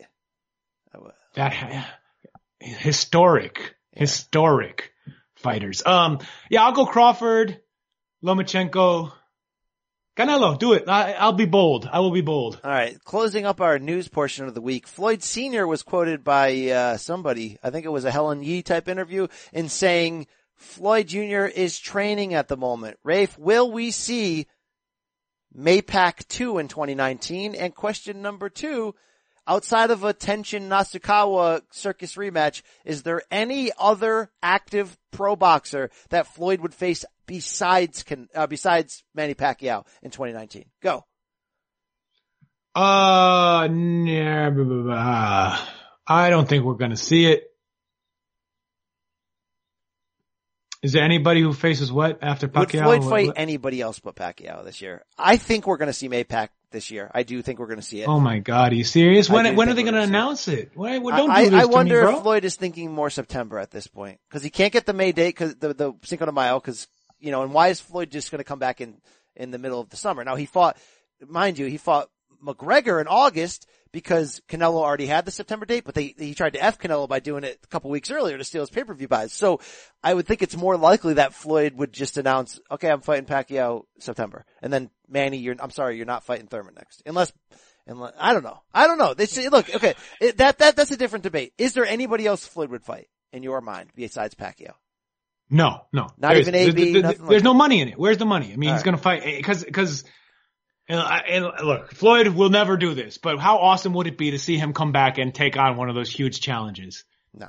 Errol Spence, Terence Crawford, something like that. That would be a dream, I think. Even if he ends up losing, man, that's the kind of thing that could elevate his legacy in a way nothing else could. Losing to one of those guys. I thought like 2 years ago, or if he would have come back and fought like a Golovkin or a Canelo for the middleweight title, I thought that could have taken his legacy to another level. But you're right, coming back and facing one of these young, hungry lions, I mean, wow. There is a fighter who could beat Floyd Mayweather. It's younger Floyd Mayweather. But older Floyd Mayweather against one of these younger guys. Wow, that'd be fun. All right, we got to get out of there and we got to get into interview time, Rafe. Amir Khan, Terence Crawford, the big pay-per-view fight coming up. We're going to go with Amir first and be back right after that to talk about it. Here we go right now, coming at you. Enjoy it.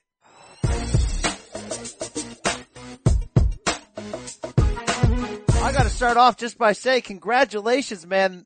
If there's a big fight, Amir Khan's going to find his way to get in it. How you feeling, brother? Oh, I feel great, man. And I think always, it's always amazing to be in big fights, especially in America. I mean, I'm from England and I've been in the big fights in England, but there's something special about America, something special when you fight and top a bill over here, something else. Well, the last couple months, Amir, when Mikey Garcia was preparing to fight Errol Spence in their pay-per-view welterweight fight, everyone was going crazy. Mikey Garcia's got the biggest balls we've ever seen. And as that's going on, I'm like, hey guys, Amir Khan kind of does these type of things regularly. Whether you think it's a good idea or not, he's going to take chances and dare to be great. Do you feel like people were forgetting you in that? Oh, definitely. I mean, I'm always trying to, get the big fights and reach greatness. And by having fights which are very, very hard, very difficult, and I'm never shying away from the biggest names in the world. So, I don't know if that's a good thing or a bad thing. I saw Mikey box really well against, but lost the fight against Spence. But he showed a lot of courage. He showed a lot of heart by stepping up in the first place, but going up 2 divisions. So you can't really take that away from him. Overall it was I think it's good for me to do the same thing. I mean, people like Mikey kind of motivate me because that kind of shows that whatever I'm doing is right. And you have to remember, I mean, it's a short career in boxing, but I want to maximize it. I don't want to maximize it as much as I can. For sure. Do you have any regrets in moving up like you did, which was similar to Mikey, 2 weight classes when you took on Canelo Alvarez? Because they say high risk, high reward. Obviously that fight didn't go well for you, but do you regret it at all?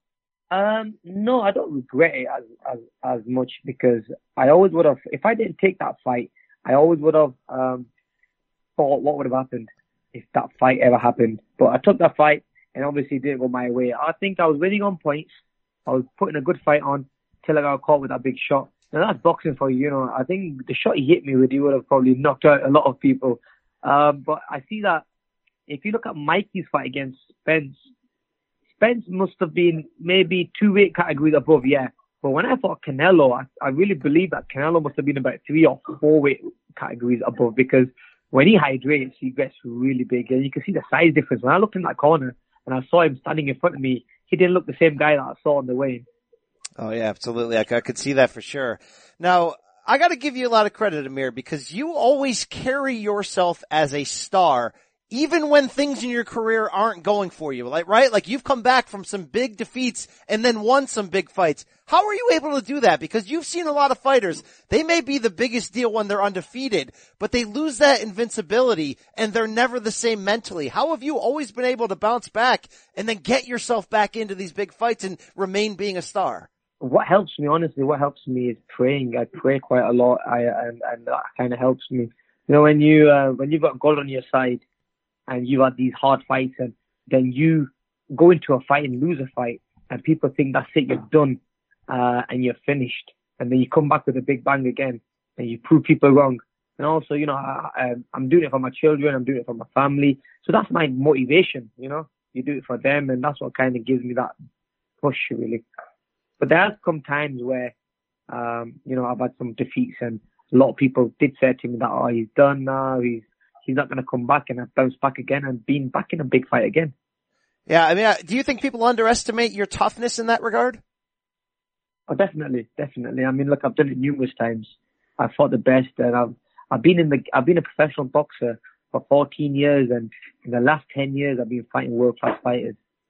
And for the last 10 years, to fight world-class fighters and fight for belts and fight in the biggest arenas from the MGM, and the Madison Square Garden and the Barclays Center. I mean, it's amazing. So the last 10 years have been crazy for me. I mean, normally people have a very short career as a professional, but I've been quite the lucky ones.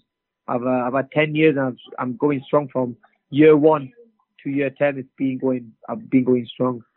For sure. Now you'll be fighting, a guy in Terence Crawford, obviously, who, you know, you can take your pick on who you think the pound for pound king is. There are a lot of people who think Crawford is. So when you look at this guy, undefeated, star at welterweight, what do you see that gives you that confidence that you can get one up on him on the highest stage here at MSG?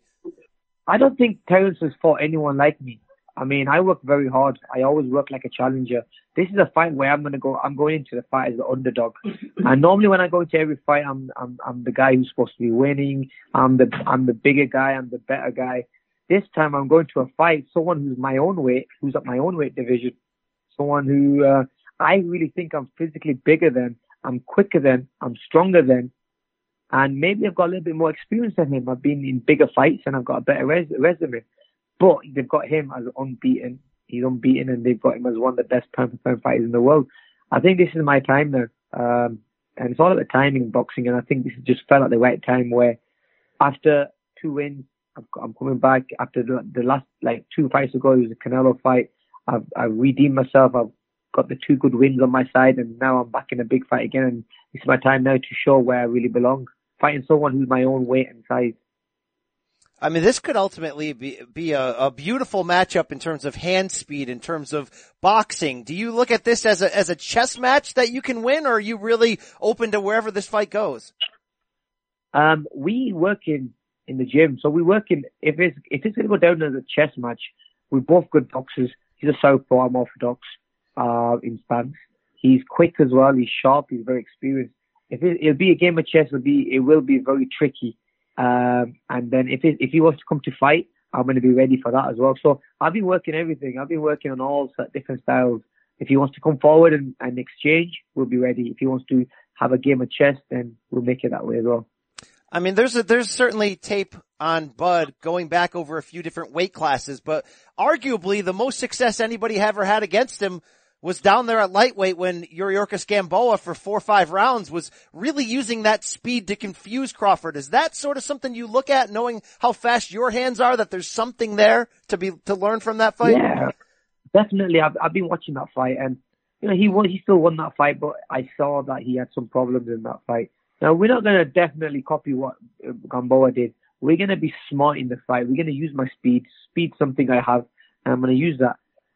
Is he going to cope with my speed? I feel that I'm a lot faster than Gamboa was and a lot more accurate. I've been in the game a longer time and I've fought better opponents than Gamboa did.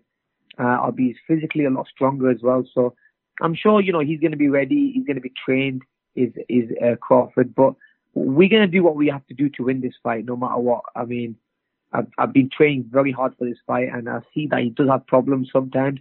But one thing about Crawford, he adapts quite quickly, so we can't really just focus on one thing. We have to focus on the newest things because he is a very experienced fighter who adapts quite well, and we have to keep on changing the game plan.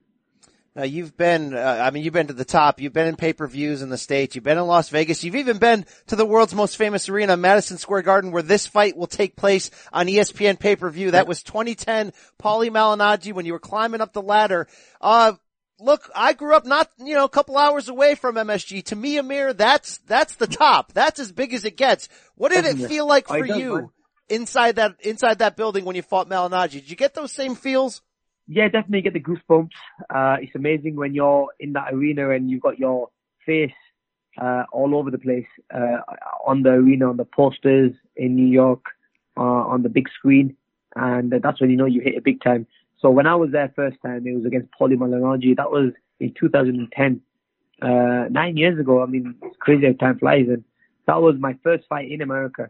And to have my first fight in America at the Madison Square Garden was amazing. And now again, I'm going back there, and I had great success. The first time. I'm sure we can have great success there again. I mean, every time I fought in New York, and whoever I fought from New York, I've beaten in good style. So hopefully this is going to be another good one for me. Now, Crawford has proven to be a pretty good ratings draw, whether it be on ESPN or HBO. But to be honest, in the States, he certainly hasn't crossed over to the level of the athletes in the team sports. There's still, you can walk around the street. Not everybody's going to have heard of Terence Crawford. So considering that British fans travel anywhere, do you think you'll be competing here in terms of grabbing the crowd inside MSG on this night in your favor? Honestly, I really believe that I will have more fans than Crawford going into this fight. Being in New York. Now, you see that the British like to travel. So you'll have a lot of Brits that will want to come to see this fight. It's a big world title fight. The pound, one of the best pound fighters is Terence Crawford. So I'm sure they'll want to see that. And it's only New York, which is not a long flight for the people in the UK. Not only that, I've got a massive fan base in New York. It's where my wife is from. And I know when I walk the streets in New York, I'm always having people come over to me and question me, when are you fighting back in New York again? So I think this is a time where, they can get a chance to see me fight once again in New York. So I really believe that I will have a bigger fan base than Crawford come April 20th. That could be very, very interesting. Now, I saw a tweet from Bob Arum of Top Rank, who of course is promoting this fight on Monday. He was taking a shot at Mikey Garcia. He says, unlike Mikey Garcia, Amir Khan goes into a fight intending to win. His boxing ability is phenomenal. He could give Terence Crawford fits. He's capable of pulling the upset. Now, Amir, that's a complimentary take from the Bob father. But you've read his quotes before. He could be a salty guy. It wasn't 1 year, 2 years ago that he was saying you had no chance. Who's Amir Khan? What do you think when you hear Bob suddenly putting you over here? I mean, he's a promoter at the end of the day, and Bob is going to talk and say things to promote fights, and at the same time, he's going to try to put you down. When I was with a different promoter, maybe he didn't get on with that promoter, and I tried to get the Manny Pacquiao fight. I got really close to it, but Bob then decided for me not to take that fight and didn't want to give me that fight. Now, against Crawford, he knows that, maybe it's sunk in now where he knows the fight's getting closer. There's no turning back now. So he has to promote it, but he knows that there is a risk as well in this fight because I can pull an upset off, So I think he is coming to reality now, and it is coming to him that, things can go wrong for him in this fight. And okay, fine, he's having a dig at Mikey Garcia. Maybe Mikey, to him, it felt like Mikey was just there as an opponent. I mean, one thing about me is I don't care. In any fight I go into, I try to win. Even if that means I get caught with a big shot, I get knocked out, I try to go in there and give my all, even if it means getting knocked out. So that's the type of guy I am. I like to fight with my heart, and I like to give it my all. For sure. Now, I got to ask you here. The reason why, you're always seeking big fights, so fans love you. You fight with heart, so fans love you twice as much. But you seem to be able to circumvent in America sort of the political and network things that always block big fights from happening. You're fighting Crawford, but people have wanted Crawford to fight, I don't know, name them, right? Spence, Sean Porter, Keith Thurman. We've wanted to see Crawford against all those guys. How are you able to do it? Are you still with Al Heyman? How are you able to circumvent that where the other guys always say, can't make it happen politically? Well, at the end of the day, I think it's up to the fighter as well as the promoter himself. Now, I'm a free agent as well as being with a match room in the UK. So when this fight come to me and I had the option to take this fight, me as a fighter with my promoter, I have a say as well. So I decided to take this fight and tell my promoter that I want this fight. Now you have to make it happen. And my promoter went and said to me, go ahead and go make it happen then. If you really want the fight and you believe in it and you can win this fight, then make it happen. Now, with these other fighters that you've got, the Spencers out there, the Thurmans out there, they can make these fights happen. But you have to push it a little bit and you have to believe in yourself. And with me, I've never ducked away from any big fight. Whenever I've had the opportunity, normally it's me on the other side who's calling fighters out and I don't get those fights. For example, Manny Pacquiao, Mayweather, these are fights I never got. But I'm just that type of guy. I take them risk fights. Maybe that's why, I do get these big fights when I want them, because people know I come to fight and I don't fear anyone. But it's up to the fighter. It's really up to the individual. If you really want to fight someone, you can make it happen, regardless which promoter you're with. That's very interesting, because we just saw Deontay Wilder get lured from a bunch of different TV networks at once, and he seems to be staying put, and people are making accusations, but we never know what's going through a fighter's mind. But Amir Khan seems to show up on any channel at any time. So, I mean, maybe you're just more vocal. You know what you want. You speak up and you get it done. I have to commend that, Amir. Exactly. I mean, that's what it's all about. It's all about speaking up and knowing what you want and doing it the right way. I mean, if you want to fight and you tell your promoter, I want this fight, it'll always come to a point. I mean, look, there'll be talks now on Mikey and Crawford. No, sorry, not Crawford and Spence, sorry. And this is where Crawford and Spence, maybe after my fight or maybe down the line in the future, could say, we want this fight and we're going to make it happen, regardless what TV channel it's going to be on. Let's do it for the fans. Let's do it for boxing. And let's do it. I mean, this is why companies like UFC, MMA, is probably surpassing boxing, because the best are fighting the best. And in boxing, we don't really get that. In boxing, we kind of just fall a little bit short, the best fighting the best. But like I said, I'm not one of them, and I'm trying to give the fans the best fights out there. As long as I'm in boxing, I'm trying to give the biggest fights and the best fights to them. And it's possible. Any fight is possible. Now, you mentioned you got really close to both Mayweather and Pacquiao, and I felt bad for your Amir in the Floyd situation. And look, he's probably retired for good or we don't know, whatever. But like, when you look back on that whole soap opera of you chasing Floyd, why do you think in the end it didn't happen? Was he just being a jerk, or do you think in the back of his head he's saying, I'm not going to risk it against a guy with this hand speed? Where are you at now years later when you look back at that? I mean, looking back at it now, I mean, he fought a guy who I already beat, which was Michael Maidana. He done a poll who he should fight, and everyone wanted me to fight him. I just really believe that he just never wanted to fight me. He knows stylistically it's a very bad fight for him, and he probably thought, I'd rather take an easy option. I don't need to fight Amir, but who knows? I mean, he don't know the truth. Maybe he was offered more money fighting someone else. It's just hard. Boxing now is not only the best fighting the best, it's more of a business as well. Floyd sees it as a business, and unfortunately that fight didn't happen between us. Now, win or lose against Crawford, I feel like you're going to fight Manny Pacquiao one day. And I know it's such a great story because it goes back to his prime, let's say 2011, 2012, when you're with Freddie, so is he. And I'm sure there were legendary sparring matches going on. You still see that fight as a potential reality? And are you itching for it? Yeah, I mean, I love that fight. Definitely. I mean, Manny Pacquiao is a legend in the game. And I want to be in those legendary fights. So the day when I do call it a day, from boxing and I leave boxing, people do remember me as one of the guys who fought the best and never was afraid to fight the best. And Manny Pacquiao is definitely one name I'd love to fight. And I've been pushing for that fight for a long time. But all I can do is try. I can only try. And if a fight comes off, it comes off. If it doesn't, then, at least everyone knows that I try to get the biggest fights and the best fights. Now, Amir, you were sparring prime Manny Pacquiao. I mean, what were those like? Were you getting the better of him? Yeah, I mean, we worked very hard. I mean, it was an amazing experience for me at first, because I just come from the UK, being a young fighter, and started my career in America under Freddie Roach, and it was what a great experience. I mean, the first day when I was sparring, he said, "Oh, get in the ring with Manny Pacquiao," and at that time, Manny Pacquiao was one of the most dangerous fighters in the world, and I was like, "Are you sure you want me to spar Manny Pacquiao? Like, this is my first spar." He's like, "Yeah."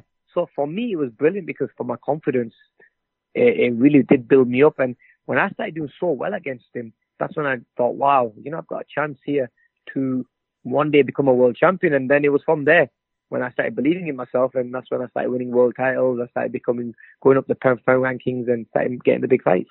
That's cool. That's cool. Now to close, and of course we're all excited about this Terence Crawford fight. It's really right up there with, let's say, Canelo Jacobs as the biggest fights of the year. We thought it was going to be Kell Brook. Everybody thought it was going to be Kell Brook. Kell Brook thought it was going to be Kell Brook. Are you now hanging the carrot in front of his head like Floyd once did to you? You know what? I try not to, because I know how I felt when Floyd did that to me. Now, it's just the opportunity I had. Now, looking at his last fight he fought against, I can't remember the guy's name. He didn't really box that well. I really wanted him to go into that fight in Kell's last fight and knock the guy out and look like a beast and, come out and then call me out. But he looked so bad in the fight that really everyone started to say, it's not worth me fighting him. It's going to be a walk in the park. And then the option come between myself, with me fighting Crawford. Now, whenever I ever get the opportunity again to fight for a pound-for-pound title, fight one of the best pound-for-pound fights in the world, fight for another world title, I thought this is a great chance for me to do this again. And it's a great fight that's going to motivate me as well. So that's why I took this fight over the Kell Brook fight. So Kell is from the UK. That fight can go and happen in the future again, and as long as he keeps winning and he keeps out of trouble. But at the moment, for me, what makes more sense is Crawford, and I think anyone in my position would have taken this fight over a Kell Brook fight. Yeah, you laid that out well. I mean, even a critic of Amir Khan can't. You nailed it. He didn't look great in his last fight. I completely understand it as well. And like you said, you could be fighting the best fighter of the world, and if you beat him, man, you're right up there in that discussion against the pound for pound best. We're prize fighters, aren't we? We're prize fighters, and we want to make the most we can, and especially if it's on pay-per-view. And if you're fighting someone that didn't really look the best in his last fight, your pay-per-view numbers are not going to be that good, because people are going to be thinking you're going to walk in the park and beat this guy quite easily. So I had to make sure that I'm fighting a Kell Brook who is wanting to win, not doing it for the payday, wanting to win. Yeah. I want to close with this, Amir, and it's been great chatting with you. I cover the WWE as well. On my podcast last week, I had a WWE wrestler named Mustafa Ali, and he had an amazing story he wanted to tell of how his whole way on the way up the ladder, they wanted him to be a bad guy, and he's a practicing Muslim. His parents are from Pakistani and Indian descent, and he fought the system the whole way and said, why can't I be a good guy? Why can't I represent my skin, my religion, people who look like me in a positive light? I have to believe that you've gone through some similar prejudices on your way up the ladder. How important is it for you to have that same message and put that out in the world? Oh, yeah, I think it's very important. I'm a Muslim, and there's a lot of things that, with Muslims don't have a good name, especially with what's going on with the 9/11 and everything else. And I think we are all seen all to be the same. So whenever you mention, he's a Muslim, they're going to say, he's terrorist and this and that. So I want to show that. I looked at this number and it was 0.05% of the people in the world who have done bad as Muslims who are terrorists. 0.05%, which is a tiny number, tiny percentage. So what about the others? I mean, the others are like myself who are totally against terrorism, totally against killing innocent people. So we stand against killing innocent people and terrorism, and I'm one of them people to promote that all the time. So I think this Mustafa Ali is doing the same as me. I think we need more role models like Mustafa and myself to go out there and talk and not be afraid and hide away and talk about our religion, talk about how much we are against terrorism, and we are Muslims, and what our religion really teaches is peace and loving each other, So I think people have just got the wrong end of the stick, and I want to be like a spokesman for our people, and hopefully we can get more people like this. Yeah, that's cool. That's cool. It's a great message, and you're able to be a role model for so many young people and give them the same kind of hope. Hey, Amir, great talking to you, man. We can't wait. ESPN pay-per-view for this fight. Always a pleasure. Always a gentleman. I really wish you the best in this one. Oh, appreciate it. Thank you very much. It's lovely speaking to you guys.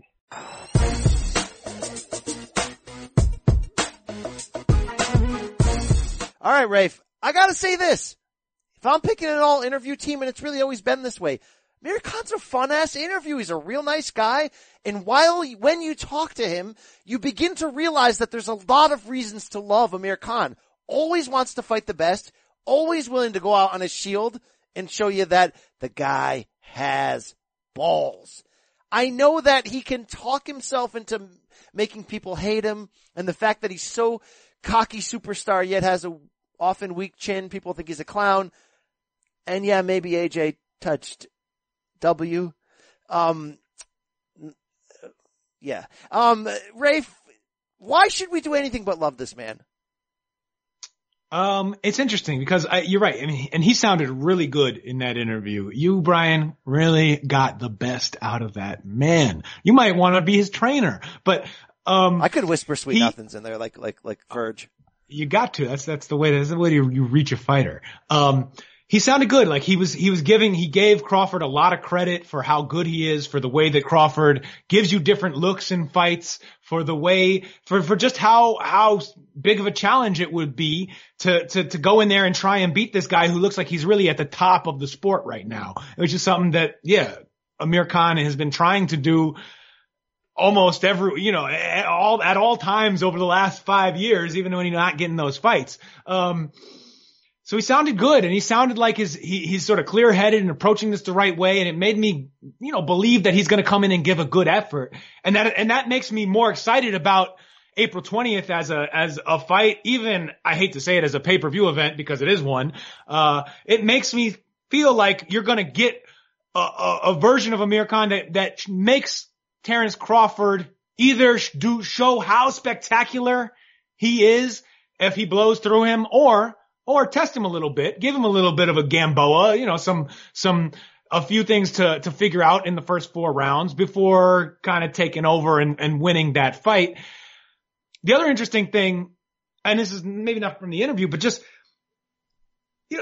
over the course of his career, Amir Khan he's a southpaw killer, right? He's always been great against southpaws. And to Terence Crawford's whole switch hitting, more dangerous as a southpaw thing, is Bud going to go to that?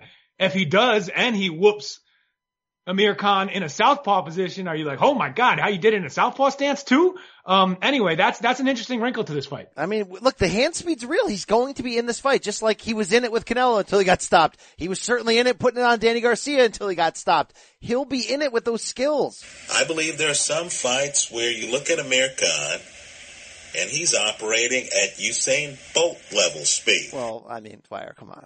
By the way, Dwyer's taken some hard L's lately, right? Like ripping Errol Spence's back foot game and then having to describe how Mikey Garcia let him down. I mean, he's been saying for a while that Pacquiao beats Spence. I mean, now, tell me if I'm wrong. Listen to this. Tell me if Richard's not setting up to back Khan in this. You're not getting value with Crawford. Especially not when Amir Khan is a 6-1 underdog. Folks, that's a joke line. You're telling me that if these guys fought 7 times, Amir Khan would only win once? I don't believe that, not for a second. Let me also point out, too, the way I think life really works. Right? Don't fall in love with the idea of, oh, he's a better man than the opponent. So I'm just going to take the better man in the fight. He should win. Right? I got news for you.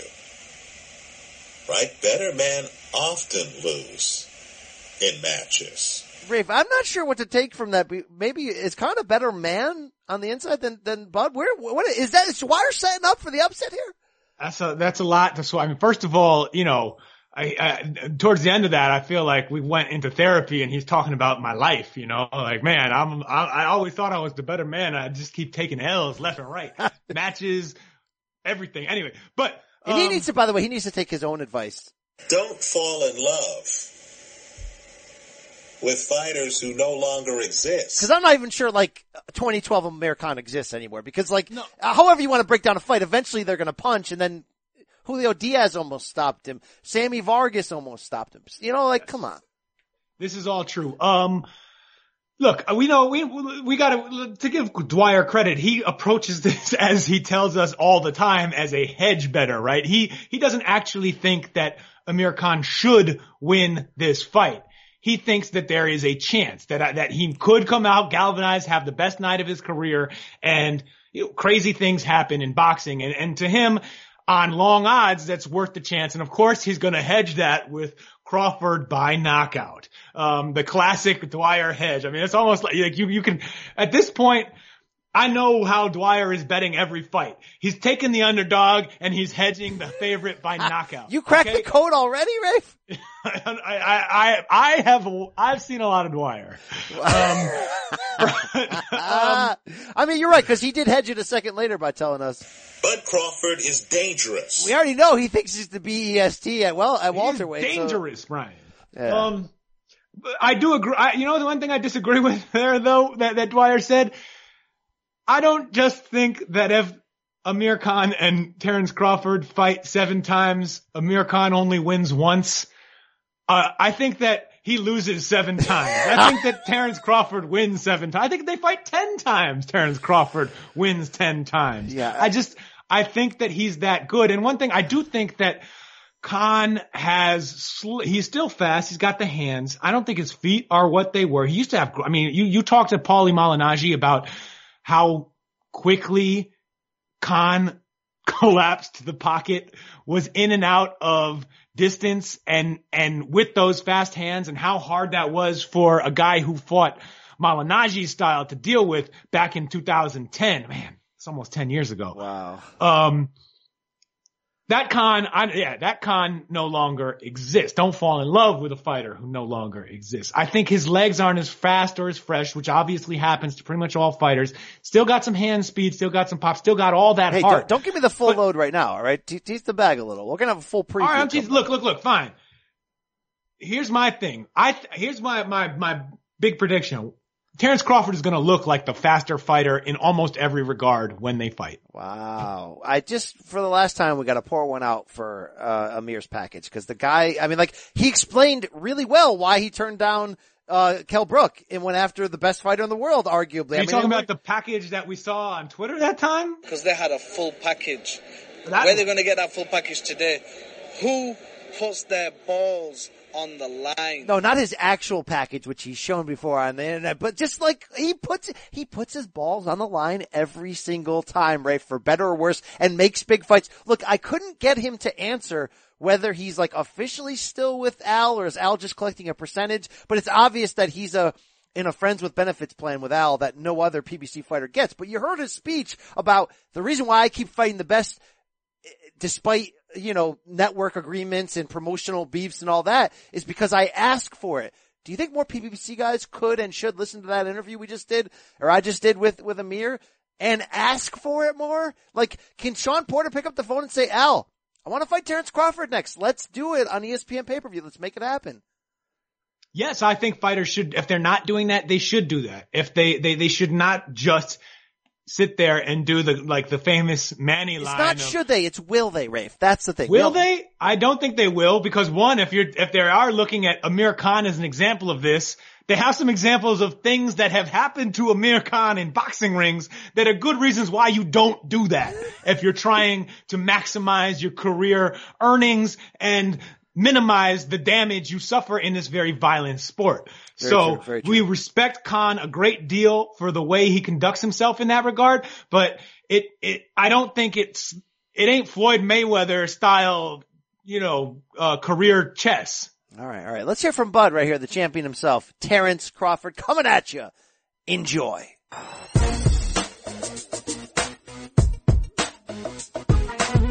All right, great to talk to you as always, Bud. But even greater this time, because this is the big leagues now. We're talking pay-per-view, ESPN, April 20th, the world's most famous arena, when you defend your welterweight title against Amir Khan. Hey, Bud, this is big business. This is what you want in this sport. How fired up are you for this night? I'm excited. I just can't wait to go out there and go put on the show. This is the best division in the sport, really going back 20 years. And it's as deep right now, Terence, I'd say personally, as I've seen it since really that Trinidad, De La Hoya, Mosley, Quartet area, couple other names in there. You agree with that statement? Are you looking at this as a historic period for this weight division? How do you sort of see it? Of course, it's a great division right now. There's a lot of great fighters in the division making a name for themselves, and I'm just happy to be a part of it.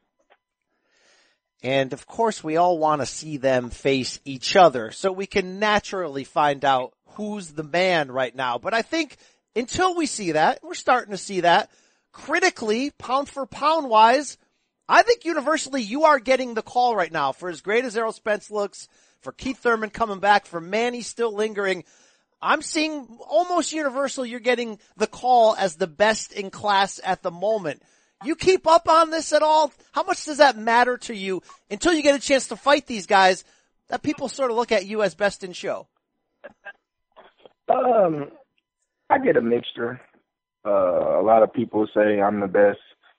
Some say Errol Spence the best. You have quite a few say Keith Thurman is the best. We won't know until we all fight each other, and the last man standing will be crowned the best of the division. Yeah, no doubt about it. And look, this is going to be a fun fight for you against Amir Khan because of his style, because of his name, the pay-per-view, the glitz and glamour that comes with being at MSG. I got a lot of respect for Amir Khan's balls, Terence, because this guy will fight any big name at any time, and he didn't back away from this. How much does that change when you're going in there against the guy? Yeah, he's got flaws. Everybody's got flaws. But, man, this guy comes to win. Everybody come to win. I haven't fought any top opponent that came to lay down. Yeah, I was saying this is a big opportunity for him. So nobody's really going to come to lay down.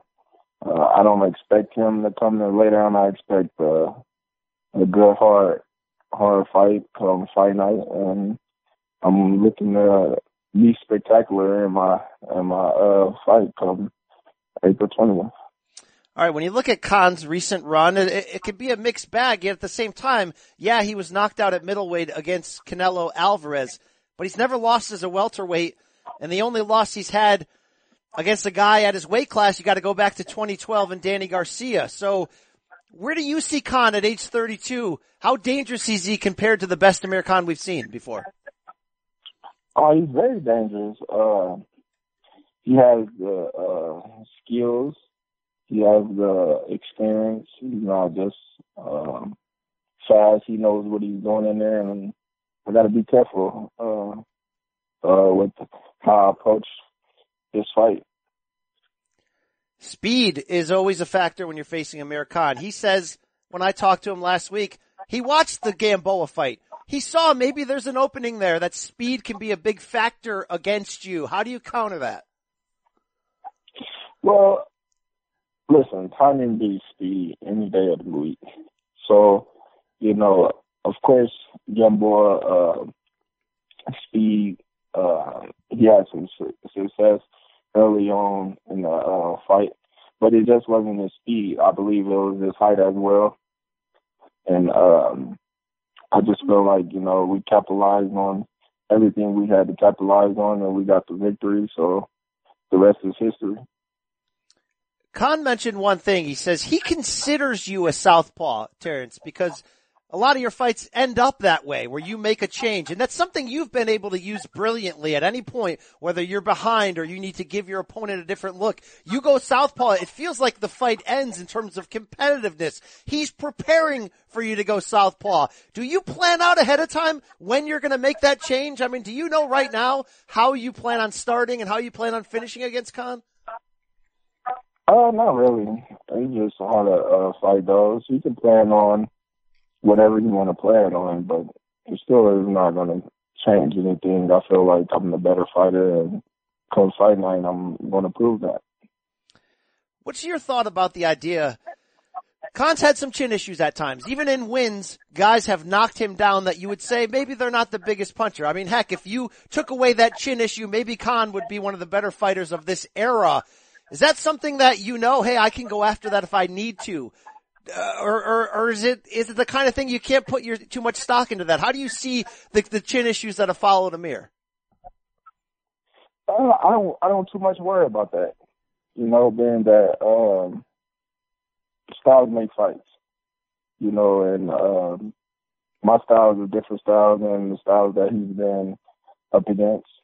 So my job is to focus on what I need to focus on to get the win come fight night.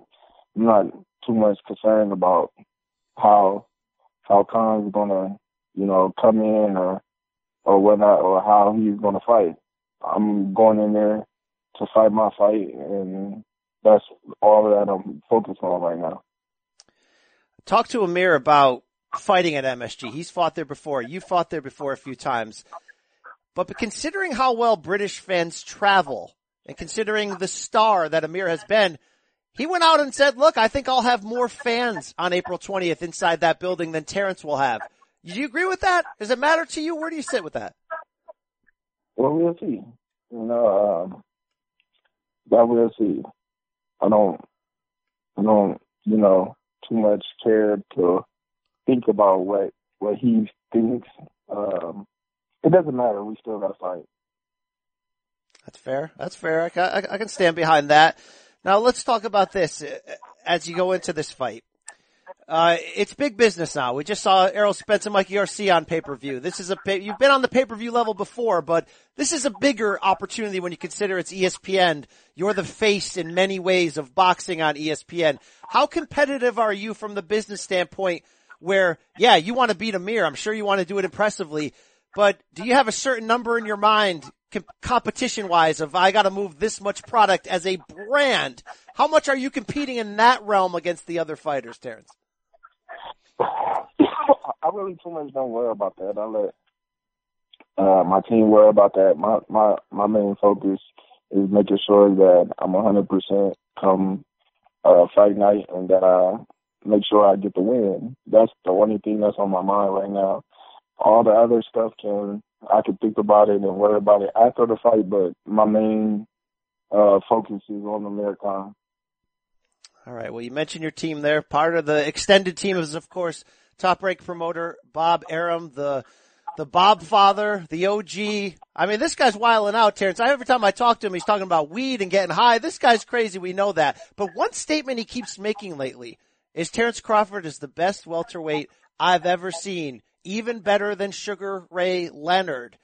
When people hear that, they go, wow, because there's a respect factor. Leonard's the all-time great, of course, but Terence, people aren't necessarily arguing against it. There's some shock value in hearing that, but they're going, hey, Terence looks pretty damn good up to this point. When you hear Bob say that, I'm interested how you respond, because some guys might feel the pressure. Some guys might say, I'm already better than him. How do you respond when Bob runs his mouth like that?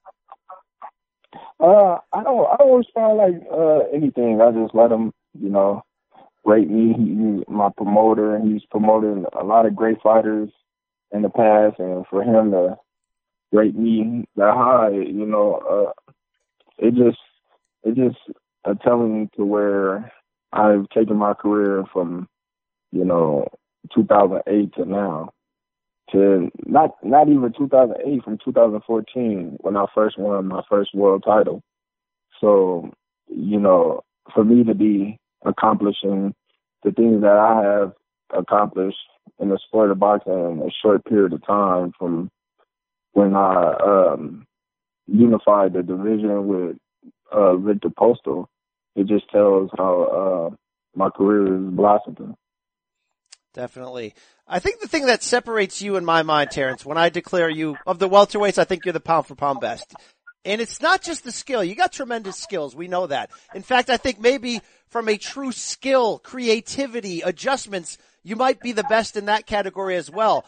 But I think you've got a backbone. I think you've got a level of dog inside of you that just is different than a lot of these other guys. How many people in this division do you think have that old school, no matter what, I'm going to go in there and get the win? Is it something that's lost on this new generation? Do you see it in the other big welterweights when you watch them? I don't know. You just have to, see. They got to get put through the test. Anybody can say, oh, I have dog in me, or I have this, or I have that. And if you never been through anything to show you have dog, or you can overcome certain obstacles, then all you're doing is just, stating their opinion because we don't know. Because sometimes, I'm going to just use an example. I'm not calling these guys out, but we saw, let's say, for example, Keith Thurman get a good win over Danny Garcia a couple years ago, but you hear the haters on the internet going, well, yeah, he kind of ran the last few rounds. Or even Sean Porter gets a close win over Dennis Ugas, but a lot of people saying, well, Ugas looked better. Sean kind of ran down the stretch. I never see Terence Crawford not finish a fight as strong as he possibly can. So is that something maybe that might separate you from the other guys? A win is a win. I don't knock those guys for how they finish the fight. As long as they finish it. Boxing is a crazy sport.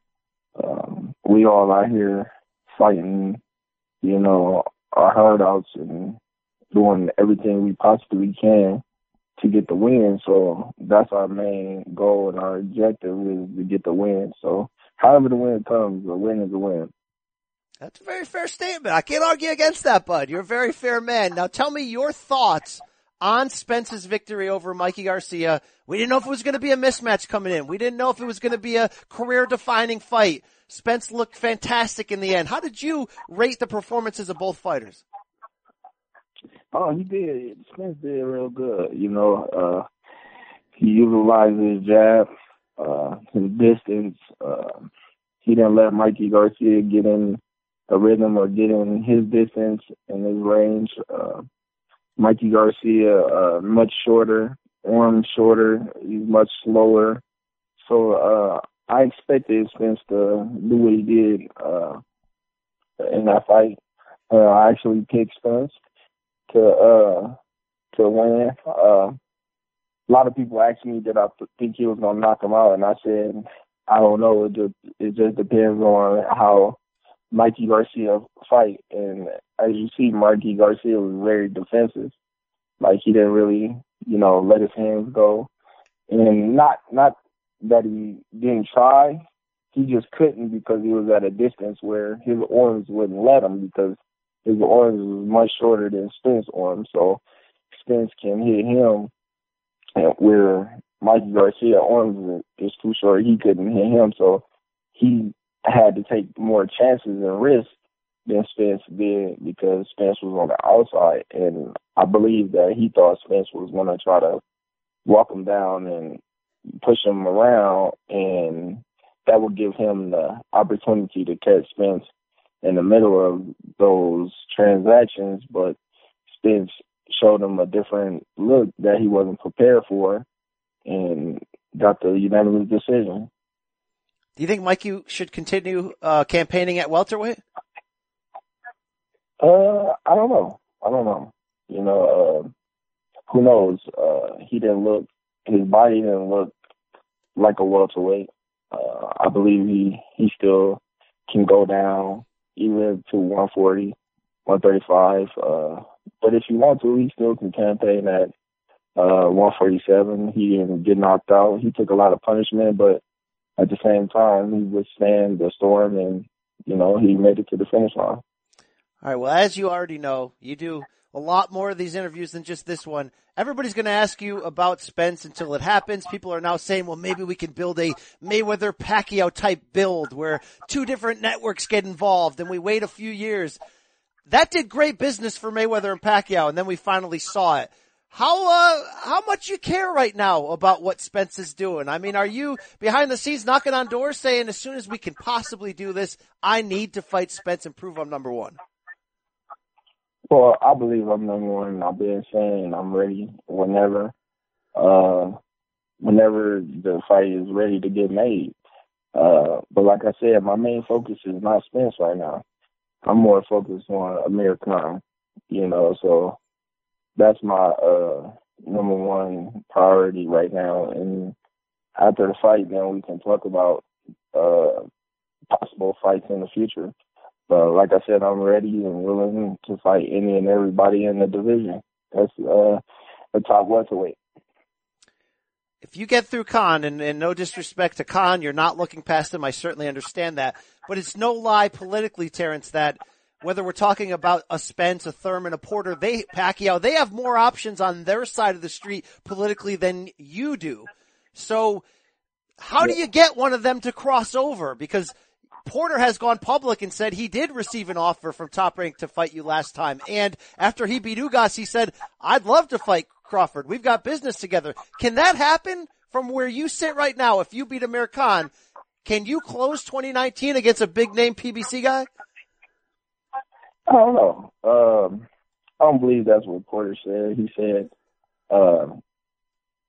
if me and him was going to fight, it's going to be up to us, not the promoters. I believe that's what he said. Being that me and Porter is actually good friends, being good friends since the amateur days. So that will probably be one of the last welterweights I ever fight. If we ever did fight, we'll probably fight because that's the last fight to fight. But as far as all the other welterweights in the division, whenever, like I said, I'm not ducking no wreck. I'm here, to claim my throne. And how has your career changed since Top Rank moving business to ESPN? And like I mentioned, whether it's you or Lomachenko, you guys are the face of where this is going. How has that changed things for you? I really can't say. Of course, there's more people that watch ESPN than HBO, so the following has gotten bigger. There's a bigger following that's watching you, and it's on basic cable, so more people can actually see you than fighting on premium cable. So that's a plus. That's fair. I wanted to ask you this as we close here, Terence. It's been great talking to you. There's become sort of a stigma that's associated with fighters from different areas. And I'm not saying stigma in a bad way. If somebody tells me they're a Philly fighter, I know they're going to go and fight till the final blow. They're going to be there the entire time. You're putting Omaha on the map in a lot of ways in terms of boxing. What's an Omaha fighter? What does that mean? People that say they Philly fighters and they New York or Texas or California, those are bigger cities that's known for, boxing and stuff like that. But it don't matter where you're from. I just believe it's the person. There's great fighters and great champions from all over the world that came out of nowhere that you would never thought they would come out of. Just because you from Philly, that don't make you better than a person from Iowa or something like that, that you don't know nothing about. Because, Philly might get more attention than this fighter from Iowa, but at the same time, you see it time and time again, this fighter that has all this backing and support lose to this fighter that nobody really knows about because he never had the opportunity to get the same backing as this Philly fighter. So it's just the fighter. I don't believe it's where you at. Of course, if you in those bigger cities, you're going to have better opportunities than a person coming from Nebraska or Iowa. But I'm changing that for Nebraska right now, as we speak. But, the sparring, the management, the promotion, and just everything that's around the boxing. Like right now, New York used to be the boxing mecca for professional boxing fights, but now Las Vegas has taken that over. So things and times change. Yeah, that's fair. You ever brought with that dude Ron Stander? No, I know Ron Stander. Ron's a good dude. He always support him and his wife. They come out to my fights. They wish me well, and I've been knowing around since I was a little kid. That's awesome. You've taken what he's built in Omaha and taken it to a whole new level, Terence. Great to see, man. We'll see you in the ring. Pay-per-view ESPN, April 20th, MSG against Amir Khan. This one should be fun. Terence, thanks for the time, buddy. Best of luck to you. Thank you.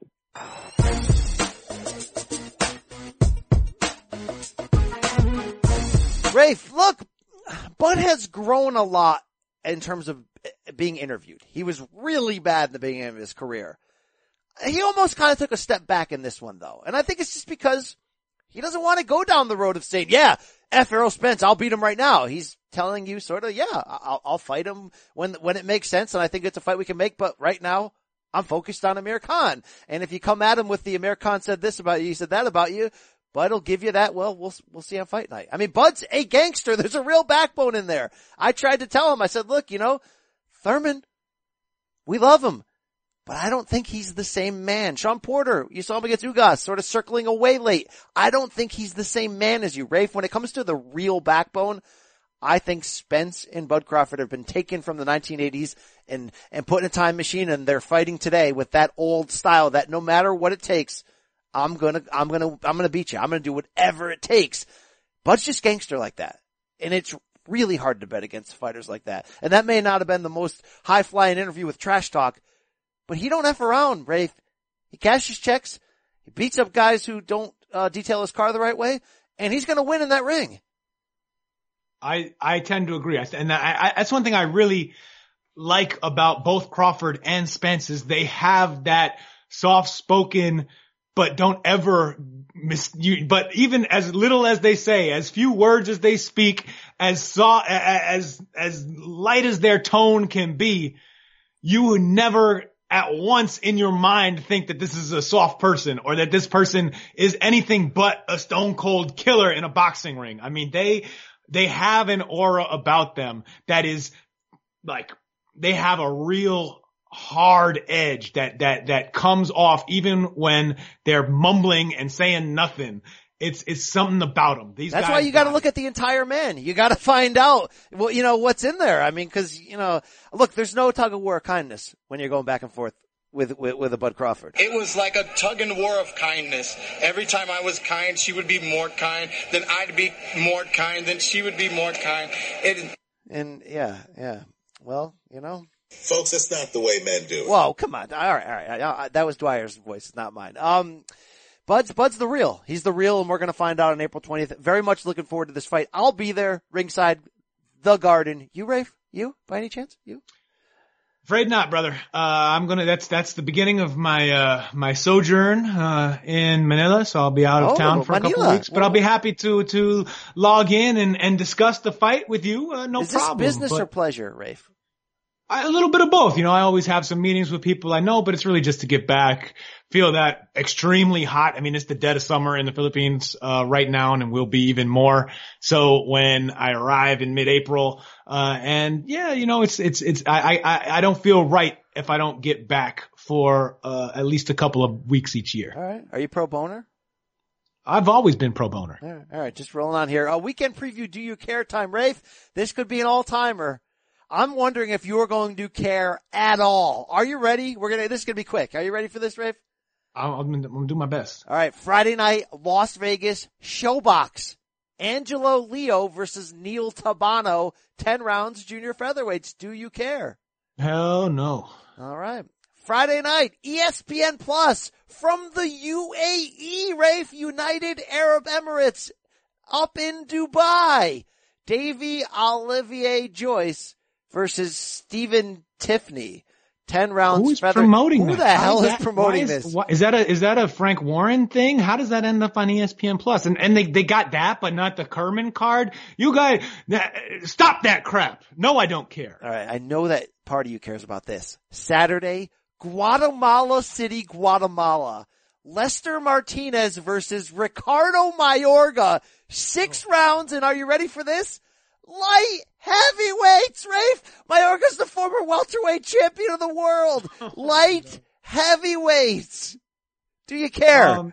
Yeah, I care because it seems like a perfect setup for Maidana Mayorga in the very near future. Oh my God. wow, Rafe. Wow. I mean, like, I always care when Mayorga's fighting somewhere around the globe at like age 50 against somebody. It's going to be extra sloppy. It's going to be incredible. You know, I love me some Ricardo Mayorga, but light heavyweights in Guatemala, 6 rounds, Rafe. How did we get here? Hashtag boxing, man. Yeah, I guess you're right. Saturday in Hermosillo, Mexico, Rafe.